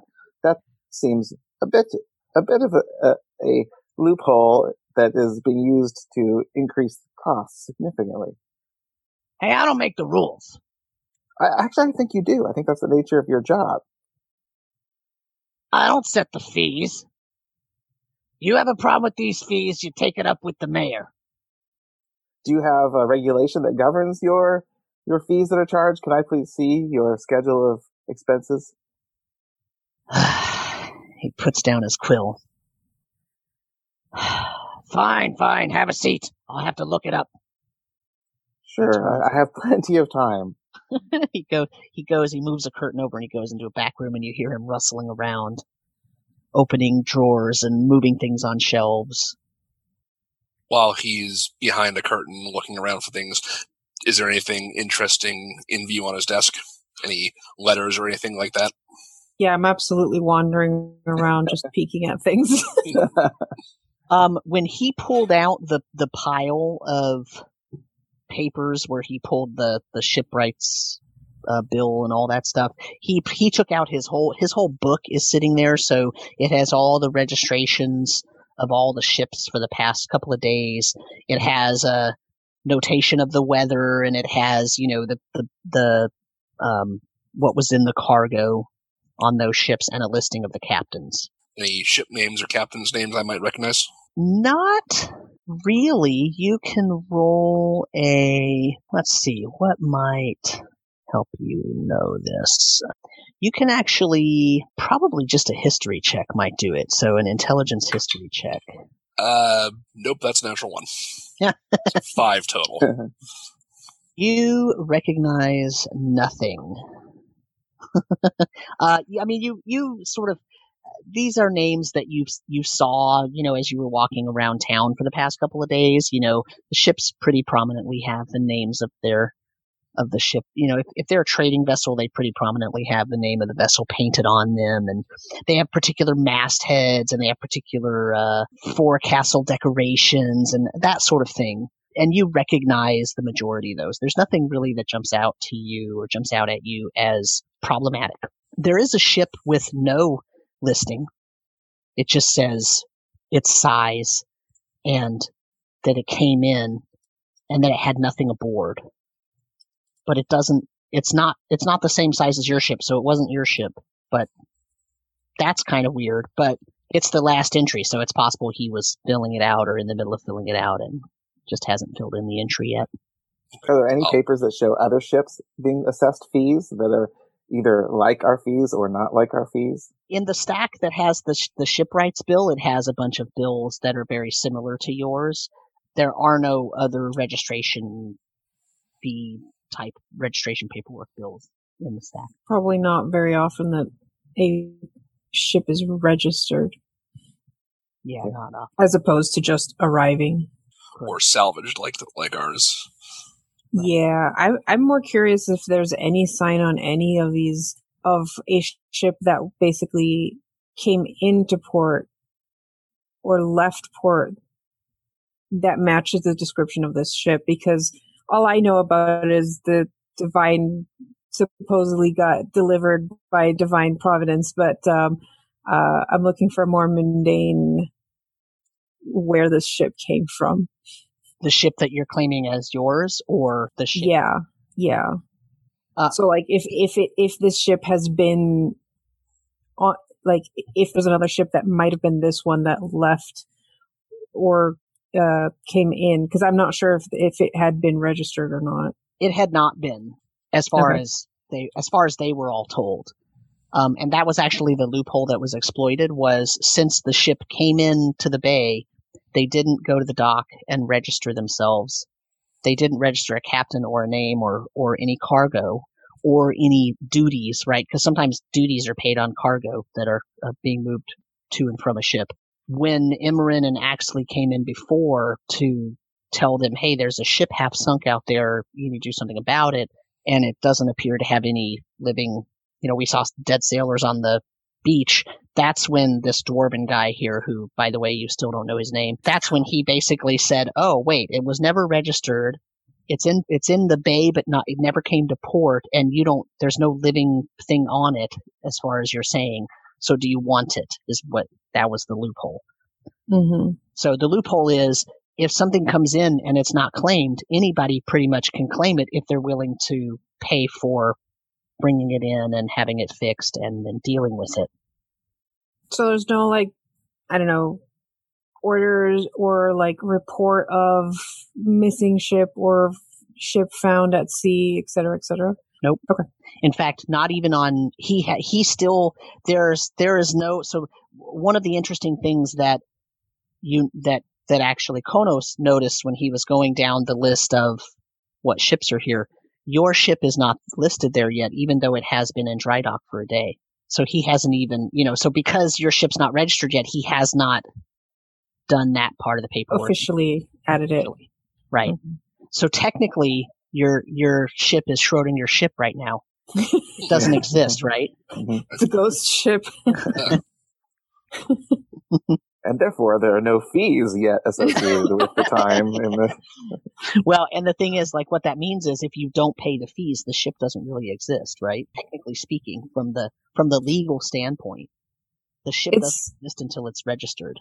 Is it still in dry dock right now, or dry dock? Yeah, they're preparing to take it down and set it in the water. Sounds like we also don't get it until it's registered either, though. Yeah, that's what I was thinking. Technically, that's true, right? Technically, that's true. Whoever pays the bill gets the ship.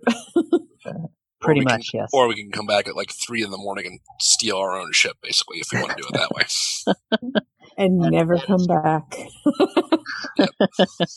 Which is why I keep saying technically. Technically, there's some technicalities, and you can play it however you want to play it. If the fee is too high, you can find another way to get the ship. Now, you said you had a pouch of 75 gold and 11 amethyst gems worth 20 to 25 gold each. So if we sold those at 25 gold each, you would have enough for the fee and have enough left over for not as much, but still be able to pay the crew. We'd have to find something to get money now as opposed to in a month, but... That plus we also still have to buy all of the equipment and such too. I have a little bit of money that I could go to that if needed. Maybe we should ask him if he knows anybody who's looking to charter a ship or sponsor an expedition or something like that. We could also, I don't really like the idea, but we could also see if the Shipwright Guild will let us kind of pay them back in spurts. Kind of do an interest type thing where we just pay them back as we get stuff. Since my father is part of the Shipwright Guild, we might be able to get by without paying that fee just yet. We might be able to go out and roam around a little bit and come back and pay like every month or so. Do like installment payments, such. Yeah, because most likely the one that we absolutely have to pay is the registration and dock fees. Right. But if we have that, then we can take on some jobs and to help offset the repair costs. Right. Because we might also be here for a while looking for 16 people. No, not really. I mean, you can put the word out and you'll have a crew pretty quick. Oh, okay. I was basically going to hand wave that one. Once you've decided what you're going to do, you're going to, Got it. I would assume you're going to hire the best possible 16 people you can find. Yeah. Once we have like a firm idea of what we're doing first or where we're going first. Right. Okay. Excuse me, fellows. Everything all right back there? One more second. Hold on. He comes out and he's holding on to these tubes of parchment that are rolled up, and they're probably about 3 feet long, and they're rolled kind of like imagine someone holding a bundle of wrapping paper, right? And like he's got like one arm around it and the other arm, and of course he's only 3.5 feet tall, so like part of them are like scraping the floor, and he's like carrying them in, and he sort of flops them over onto the counter, and he says, "Okay, these are all the regulations," and he starts basically yammering on about, well, this one was passed this year, and this one was passed last year, and then there was this big protest, and so we did this thing with it, and we moved over here, and so he's telling you like all of these different things that were happening, on and on and on, and he unrolls each one as he says it, and after about 20 minutes of this, he says, all right. He pulls a bottle from under the counter. Ah, excellent. My good dwarf, you're thinking exactly along the same lines as myself. I have so many questions as a result of your meticulous recounting of these. He says, hold on. And he grabs some glasses and he lays out 4 glasses. And he unscrews the bottle and he pours. They're like little shot glasses. He pours All right. And then he takes a big swig. I believe we never caught your name. Olgrat. My name is Olgrat. Look, here's the thing. If the fee's too much for you, I can just sign off on it. You can pay me when you come back. I'm just tired of dealing with you. I mean, for Straben's sake, just take your damn boat, and I'll make sure that everything gets filed. And take a drink. Are you sure? That's very kind of you. I mean, I have so many questions. I really would love to stay here with Konos has you already all taken day, a shot. all day, and recount all of the multitudes of these very detailed fine print. You sure you don't want to go over these with me? He refills Konos' shot glass. I grab mine and I raise it to him. I'm like, you were the one that asked for him. I take my shot. Takes one with you. He refills yours out of the same bottle he's drinking out of. Roll me a persuasion check, a charisma persuasion check. Just Axley. Roll with advantage because Because you've badgered him plenty. Yeah, badgered him relentlessly. Let's see. I rolled a 7, but I have what's advantage? That means I roll. You roll 2d20 and you take the higher one, and then Take the higher. Okay, rolling again. That's a 1, so we definitely don't want that. So, but I have +8 with +7, so that's a 15. Yeah, 15. Okay. He says, "All right." He starts taking the pieces of pipe out of his beard, and he puts a pipe together, and he hands it to Axley. Do you take it? He went to smoke. He lights it to smoke. He didn't light it. He just took the pieces out of his beard and he put it together, and he's handing it to you. Okay, I'll take it. What does he want me to do with it? He starts taking more pieces out of his beard. He puts those together. He hands it tastes wonderful to Imran. Does Imran take it? Yeah. Okay, he digs in, takes more pieces out, puts them together, and hands them to Konos. Konos will take it. And he takes another out, puts it together, and he hands it. He hands it to Marcel. I take it. Okay, and then he finally I put it in my pocket. His head, and he pulls some pieces out and he screws them together. And then he pulls a little box out from under the table.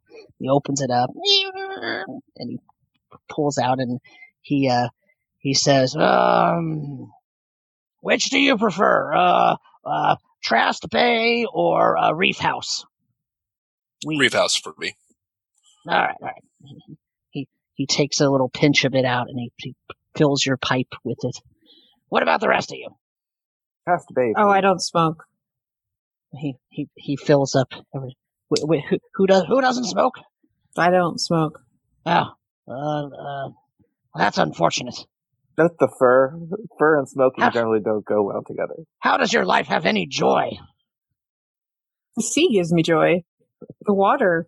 Swimming in the water. You know, the problem with smoking is that it makes your lungs capacity go down. I like being able to hold my breath underwater. I've just the thing. Hold on. He runs back to the back room, and he comes out and he's got this small case, and it's not made of wood. The other one's made of wood. It's kind of old.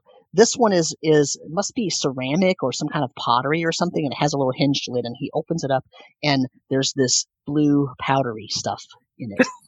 He takes a little pinch of that and he puts it in your pipe. He says, there you go. That one, you'll really like that one. It's perfect. It's of the sea, and that will not hurt your lungs. It's perfect. And he gently closes the box, and he kind of takes it with both hands and he puts it under the counter. And then he takes out and he has a little flint and steel, and he lights a little baby torch, and he proceeds to hold it up and light each of your pipes. He says, oh, wait, hold on. And he walks over and he puts the bar down on the door so that nobody else will come in. And he comes back, takes a long puff of the pipe. blows it out, and he blows about 5 smoke rings. He says, all right.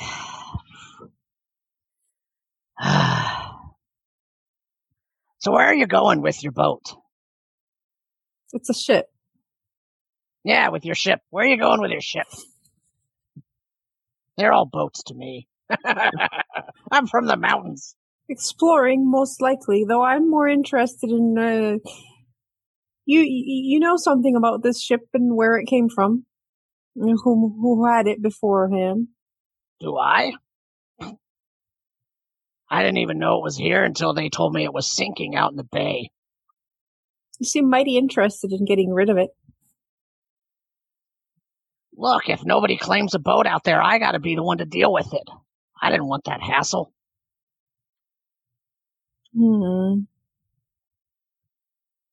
Besides, I knew he was something special, and he turns and he points at Axley. When he tried to do that thing and make me laugh.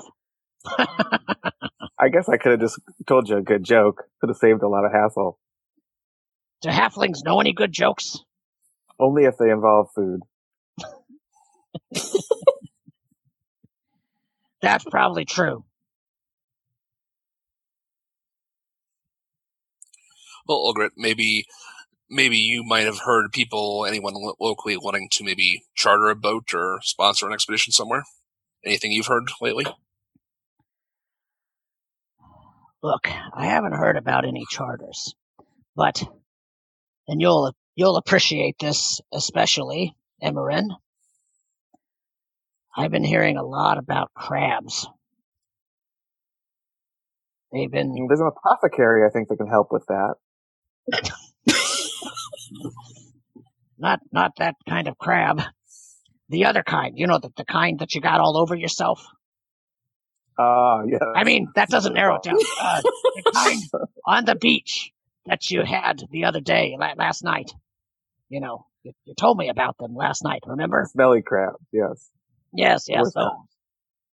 I had not heard about those, but after you came in, I started asking around. And my men, they've said they've seen them now every night. And that's not right. Every night for how long? For a week and a half. Seen them on the beach or like when they're hauling up their fishing ropes and netting? They see them on the beach, and then they've been seeing them as the ships have been leaving the bay. They've been seeing them following the ships. Crabs don't do that. Well, I guess these do. They're not supposed to, though. Are they acting with some kind of intelligence more than the regular animal? Well, I don't know, but I can't see why a group of crabs... What do they call a group of crabs? Is it a pod? No, that's dolphins. I can't see crabs following a boat. Why would they follow a boat? We don't know what they do after they follow it. Where are your men located? All along the dock. They're loading the boats, unloading the boats, cleaning the boats, moving the boats, cleaning the dock, repairing the dock, all the way around. But they're not attacking the boats. They just seem to be following them. Well, we don't know. We don't know if they're attacking later, but... Have any of those ships that have sailed come back? Not yet. Okay. How big are they? The boats? Well, they range from... crabs. Oh. Well, they're... I don't know, Emerin, how big were the crabs that you squished?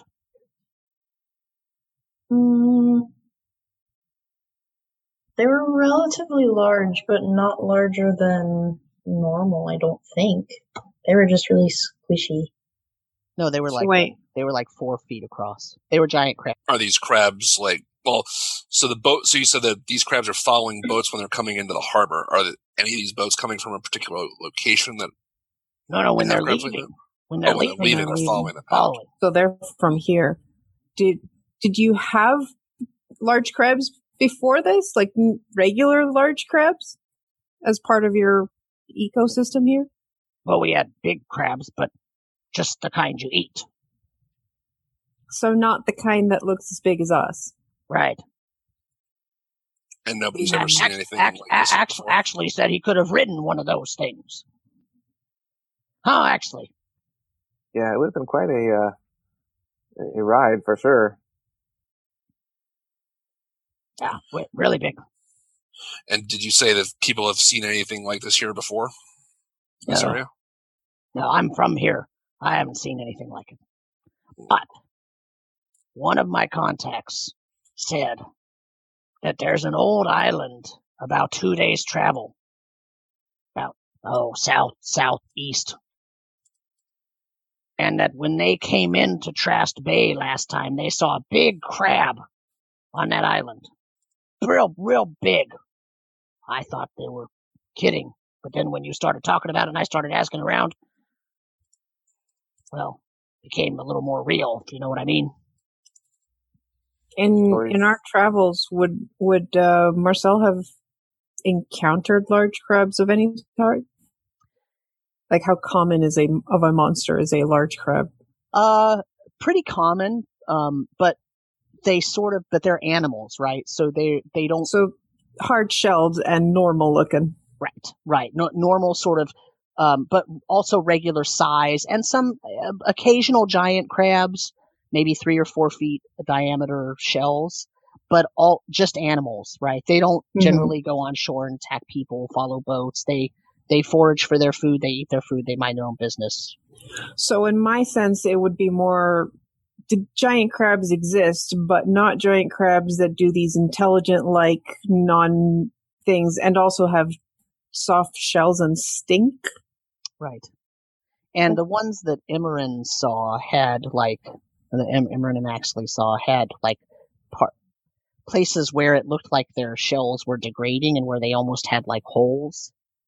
They were rotting even though they were still alive. So like zombie crabs. Kind of, yeah. I'll ask him if somebody, say us, was to maybe figure out where these crabs are coming from, or maybe get rid of them. Is there somebody around here who might pay for that kind of service? Well, like some fees that could be waived. Well, look, if you bring me back the king crab, I'll pay your fees myself. How about that? That works. Is that the one that was on that island a couple of days south of here? Well, I'm guessing. They just said it was real big. And we can bring it back dead. Is that okay? Well, yeah, sure. I don't want it alive. Yeah, that sounds like a good idea. I was going to say, what do you guys think? It sounds like it's a win-win, and it helps protect the shipping. Yep. Make sure there's no similar crab problems around here. If that's the source of it, we get rid of that. And either way, lots of soup. I wouldn't eat rotten crab if I were you. Yeah, though. Not after smelling it on Ash for 4 hours. Especially if there's some magic afoot.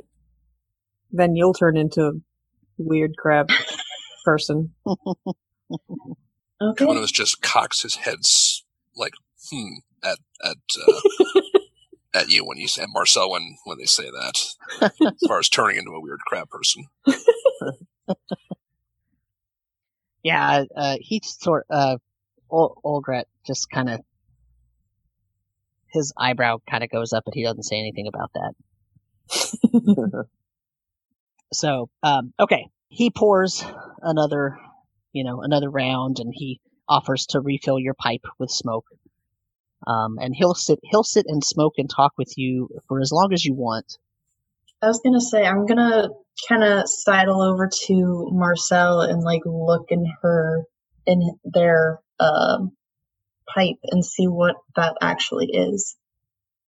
Do I recognize it? Is it something recognizable? You can roll me either a wisdom medicine check or an intelligence nature check to see if you know what it is. I'm going to do you want to roll the wisdom animal handling check, you can do that as well. Nat 20. Okay. Nice. Which one did you roll? Medicine, nature, or animal handling? Medicine, so +2, so 22. You think that this is something that they used to give to people who weren't used to traveling on the water, almost like a seasickness, almost like a Benadryl kind of. They used to put it in kids' drinks in their water and whatnot to have them drink it to calm them down so that they could go traveling on the ocean. That's what it looks like to you. Okay. But you've never seen it like burned and smoked, right? You've only seen it as a powder to make kind of a Kool-Aid kind of drink, right? Like if you think of like a blueberry Kool-Aid, that's what it would turn into. This is a powder, and when he lit the pipe, whether she's smoking it or not, it's still staying lit, and the flames are blue and green. I'd probably give it a try at least, see what it's like. Okay. Roll me a Constitution saving throw. Okay. God. All my dice are currently underneath my sleeping cat. Oh, all right. Can I, excuse me, Hopefully you can butt not out of the get way? blood drawn while you retrieve them. Yeah. That was cocked, and that was almost on the 20. Okay, hold on. You see, this is the problem. I was going to roll my dice where you are, Kat. Hold on. Okay, 19. Okay. Con save is +4, so 23. This stuff tastes really, really, really good. When you breathe it, like if you try, you're like, okay, well, I guess I got to try it now. So you like breathe in one puff. It's almost like it didn't even go into your lungs. Like it wasn't a smoky kind of thing that would go into your lungs. Instead, it's almost like it went right from your mouth, from your oral cavity, right into your nose, and it made it tasted really, really good, and your sense of smell is really acute all of a sudden. And it was already good because you're an otterfolk. And it's like and it tastes really, really good. But you feel kind of this weird tingly sensation around your ears. But other than that, like you don't feel any different or anything, but it tastes really good. You don't feel sick. Okay. So who knows what that was? Some kind of crazy dwarven thing. Yeah.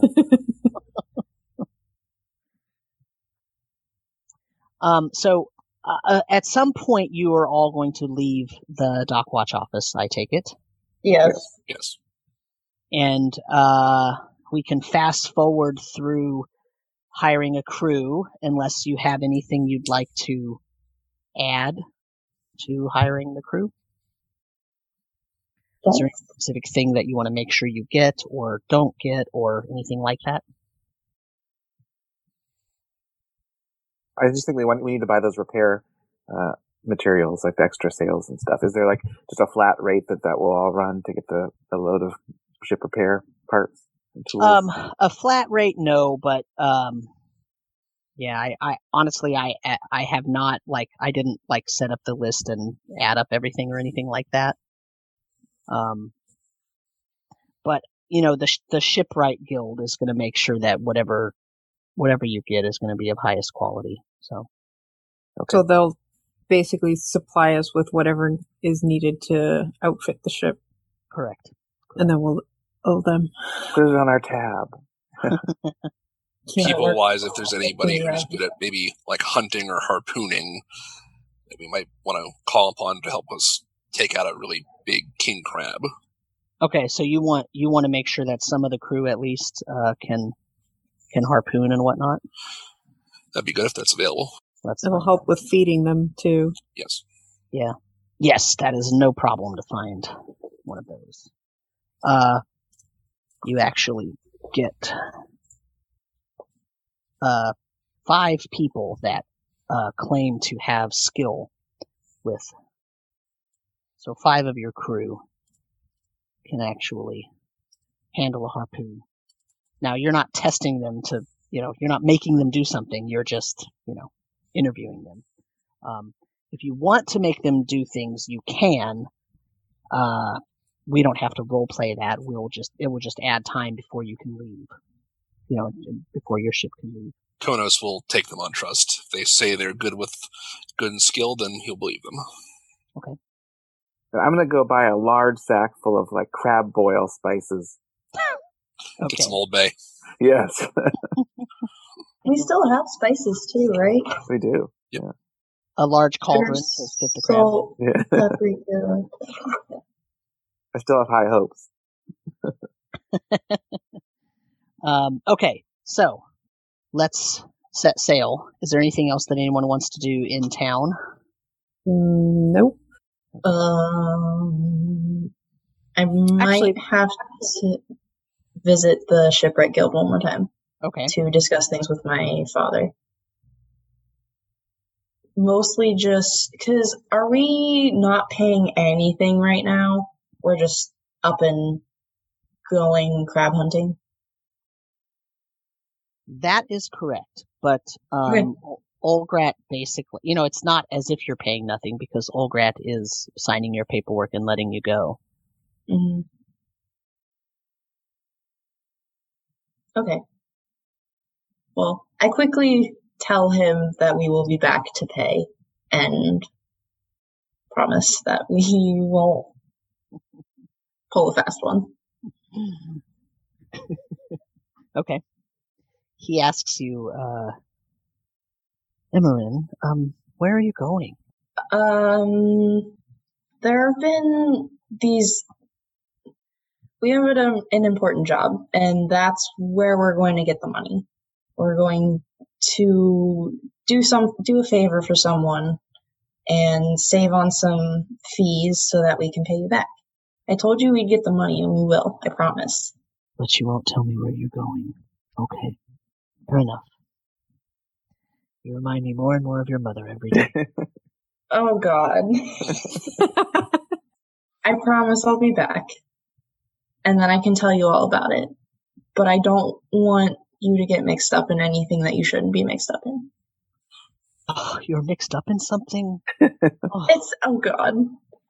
It's not mixed up in anything, but it's not exactly. It's just a weird occurrence, and there's something weird going on, and I don't want anything to come back and bite me. Or bite you.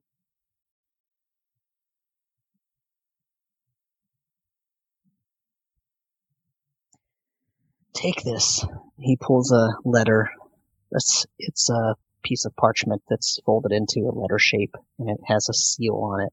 And the seal has a big T. And he says, take this with you. You might need it. What is it? It's a letter from the mayor, from the Shipwrights Guild,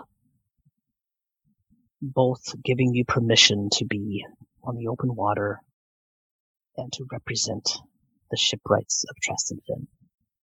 If necessary, you might have to use it to wheel and deal. You never know what type of thing you're going to run into out there. I just kind of look at it for a minute. And I give him a really big hug. And I say thank you. I promise we'll be back. It'll be a short one, and then I'll be back. And I leave with that. Okay. Because that's a little too emotional for me. You're the one that had to go see him. I know, and that's probably a really important thing that I just got, though. Yes. It was a perfect opportunity for the DM.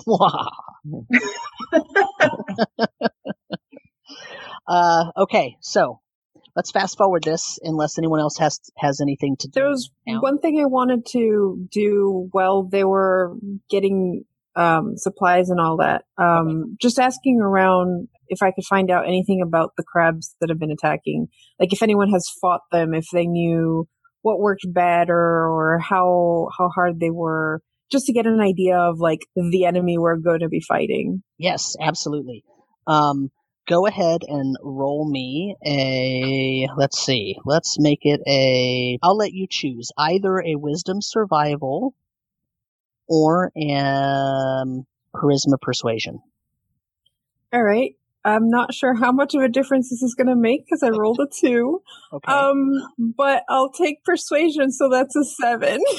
Okay. I'm a very persuasive otter.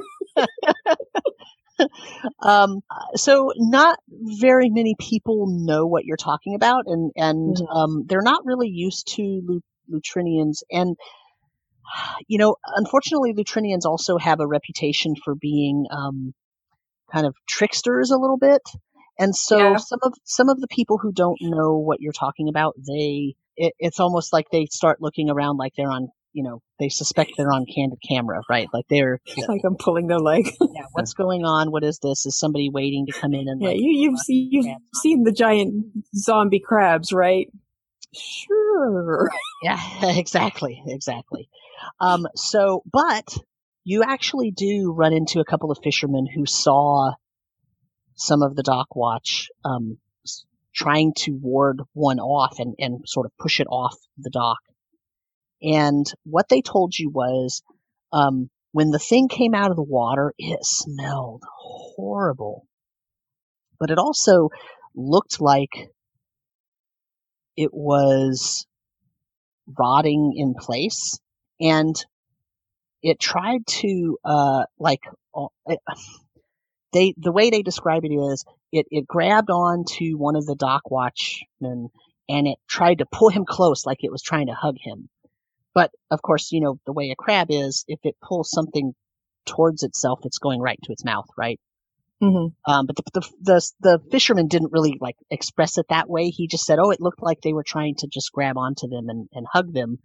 And they had to beat it back. They had to beat the crabs back with, pieces of wood and whatnot. And every time they would try to stab it, it just wouldn't really do much. But when they used something that was more like a blunt object, it seemed to have a little more effect on the nastiness. That's as much as you get. But yeah, go ahead. I have a weird one now. What if I go ask the local animals on the beach? Okay, you can do that. Just to get an idea of, I know they're animals, so they're not going to be able to give me too much detailed information, but I'm more like, since when did they show up and how has that affected their life? Are they doing anything towards the natural creatures that live here, or are they just ignoring the local fauna and going for ships and whatnot? Okay. You going down to the beach by yourself? During the day? No, wait. Yes. If it's during the day, yes. It's evening. Then no. I'd probably ask someone to go along with me. Okay. I'll go along. Okay. Just watch my back while I talk to the animals. Okay. Okay. Axley and Imran, roll me a perception check.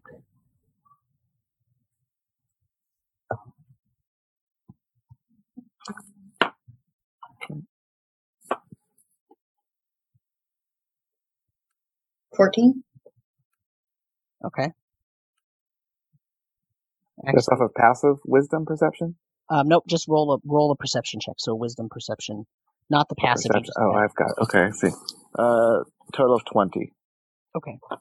Both of you at various times, you see Konos and Marcel walking down toward the beach area. During the day when you guys are running around trying to get things done and it gets dark and you're still kind of keeping track of everybody, and after you've left the dock watch office, you see them you're busy making sure that you're getting all of the supplies, but you see them sort of separate off and go down toward the beach. So they're down there. Okay? Okay. And what I need from Konos and Marcel is let's see. Go ahead and either an intelligence investigation or a wisdom perception or even an intelligence nature check for me.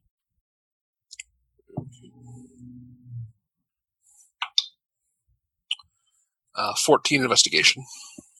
That was a 3 perception. You're looking at your own hand. Yeah. Okay, so Konos sees that in the places where he would expect normally to see critters, different things in the tide pools, different things coming up and down the beach, different things in the sort of foliage filled area just above the beach. There's kind of a 5 foot like bank just above the beach. The beach is about 20 feet wide and it goes all the way along the entire where the dock area is. It goes beyond that several hundred feet. And it's about 20 feet wide. And then there's like a 5 foot bank. It's not rock. It's just dirt. And then there's some trees and bushes and whatnot up there. And Konos realizes as you guys keep walking out there that only about 1% of the normal wildlife that he would expect to see out there is actually there. Everything else is not there. There's evidence that those things were there during the day, but none of the items that you would expect to find on the beach at night are there. Right, I'll point this out to Marcel and I'll just say it's awfully quiet out here. I would expect to see more things out at night. I don't really see. Doesn't seem like there's that much. I stopped looking at the sand right in front of my feet and go, I suppose you're right. If they're not here, that's probably enough. We should probably avoid the beach as well. That's probably a good idea. That sounds like a good idea. Roll me a wisdom survival check, both of you. That's a 3. 17. Okay. For once the tables are turned, I was going to say we're all either rolling super high or really low. So as you turn, Marcel, you see something coming out of the water and crawling up onto the beach. Okay. And it looks like it has white legs, and it has 6 of them. And it's about probably, from where the legs are attached, you gather it's probably about 3 feet across, and then the legs are attached. And the legs come out a couple of feet more. And they're bone white. They're that white. And you see the sort of little palps and antenna that are around the normal face of a crab.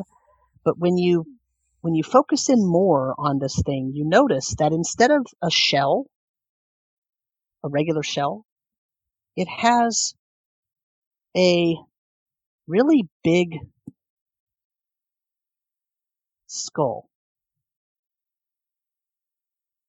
So, like, the back of it, instead of being a shell, is like shaped like a skull? It's more like a hermit crab that lives in a shell made of a really big skull. Huh. Or an amalgamation of bones that are forming the shape of a skull.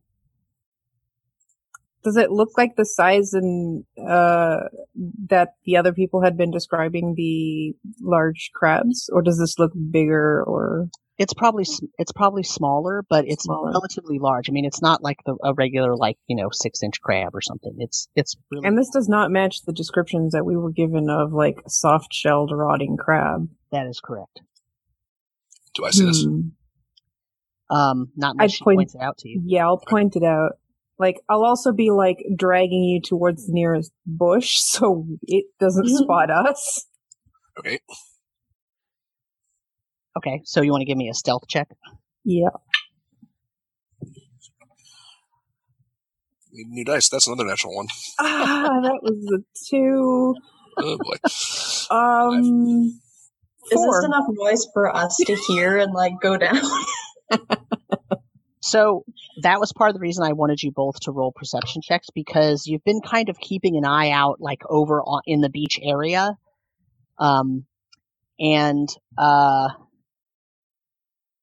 you know, they're not really making noise, and you're kind of in town, but you keep looking over at the beach and you see them, and scrambling for cover. you're probably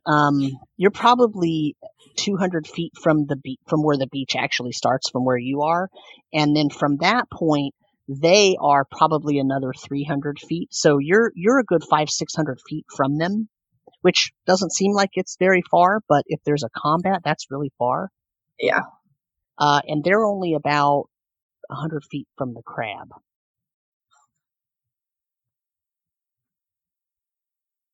And apparently stepped into a bunch of dry branches or something. Yeah. The crab doesn't sort of do anything different when you sort of move away and hide, and you normally I would say that a person doesn't know whether they kind of pass their stealth check or not, right? You just always think you're hiding the best, but you guys made so much noise moving over that you know that thing probably heard you, but it's not paying any attention. And then you see 4 more of these crabs crawl out. Same white shell. Same white legs, same shell that looks like a skull. I will think to Marcel, not speak, but think to Marcel, is that what you were looking for? And you hear a voice in your head asking you that. Duh. Also, don't panic. But I can talk to people in their heads. Sorry, it's a thing. Poor guy. Later. Right. Not really, though. Fascinating. Do we kind of see this going on? Like, do we see the crabs at this point? Can we, like, make our way that way? Once you started paying attention, and about the time the second set of crabs comes out, you're now watching. Are you moving towards them? I don't know what you're doing. All I know is I'm gonna start pretty briskly walking towards them. Okay. Yeah. Axley? Yeah, definitely. Okay, so there's something I want to do, and this is going to be a bad idea, but go for it. By all means, do it. Bad ideas. We're all gonna die. It's fine. I'm going to summon dancing lights right above where the crabs are. I want to see their reaction to light. Like, almost in their face, see if that spooks them or what. And also, that'll serve to, like, hey, look at these things that are on the beach, because now there's some light. Dancing lights is only 10-foot dim light, but I can make 4 of them, so I can make one, like, in each of its face, basically. It has 120 feet range, so we should be within range for that. Okay. Do you have a color that you prefer to make the lights? I'm probably just going to make them a blue-white. Okay. But bright. Like, as bright as you can. Yeah, as bright as the spell can make them. Okay. All right, here's the fateful roll.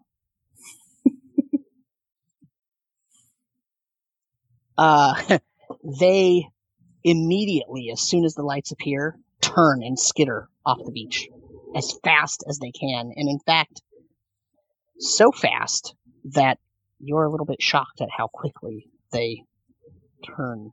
Back to the water? Move that fast. Let me just put it that way. Back into the water? Back into the water. Huh. Including the big one, who you never saw actually come out of the water, was just kind of there walking towards you. It also went the other way. Well, also roll a perception check. Yes.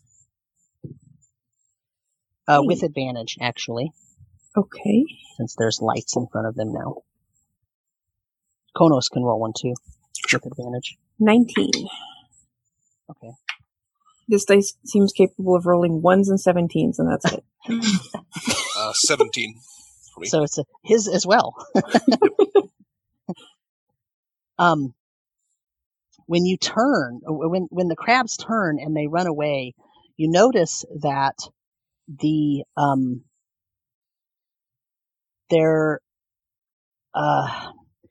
skulls. It's kind of a weird thing. When they turned around, you would think that they would turn and they would go towards the water, and the skull would also turn, and so you would be seeing the back of the skull. You're not sure, but it looks like when they turned, the skull actually stayed like facing you. Do they all seem like they're always facing us?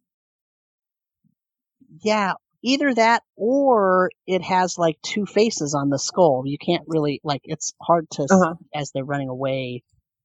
You're not sure if you're not sure which one of those it was, whether it has like the front of it all was like the face of the skull and the back of it was the face of the skull, or if when it turned, it kind of turned in the skull, but the skull itself didn't turn, and as the crabs were retreating, the skull's face were still facing you. That is very curious. That's a weird trick. Well, at least we know now how to spook them away from... We can tell the dock people to use lights to keep them away instead of sticks. Might work better. Yep. Lights, torches, things like that. Yep. Yep. Well, maybe we should be heading back if there's going to be more of those things crawling out of the water. Yes. Yeah. Okay. So you get back to town, and we have 5 minutes left. And we actually didn't do a debrief part of this episode because we got distracted by the actual role playing. So I want to leave you with a couple of questions that I would like everybody to think about and be able to answer for me during the next session. One of them is, this is a very basic one, is there anything about the mechanics or the rules of the game or the way I do things that you need to know more about, that you need clarity on? For the two new people, that question might not be necessary at this point. The second question is, what can I do better to make sure that everybody gets the time they need in the game? Once again, two new people, that's a harder question to answer. But basically, I'm telling you this because I'm going to ask you these same questions at the end of next week or the next game. Okay. And then the last question is there anything that you want to explore with respect to your character that it doesn't seem like we'll get the opportunity to, and you want to make sure we get the opportunity to do that? So those are kind of the questions I'm going to hit you with next week, next game, next session, at the end of the session. Okay. And we'll be on a ship and going towards the crab island. Is there anything that anybody needs to bring up or mention tonight? Nope, I'm good. That was a lot of fun. Oh, good.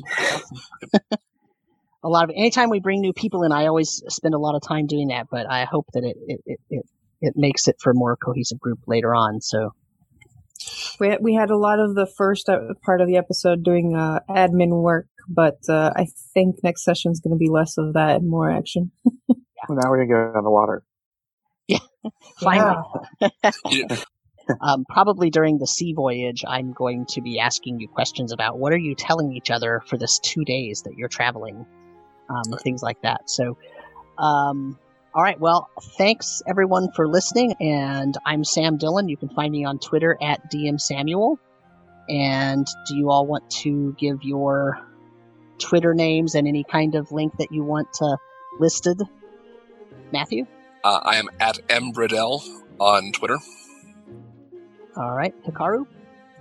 You can find me at my Starseed on Twitter and on every Friday and most Wednesdays on Twitch at Midgardia RPG. Awesome. Nina? You can find me on Twitter at nbays. And David. No, I don't really have an active Twitter. That's perfectly fine. No pressure, no pressure. All right. Well, thank you, everyone, and I hope everybody enjoyed it, and we will see you next time. Bye. Bye. Great. Bye. Bye.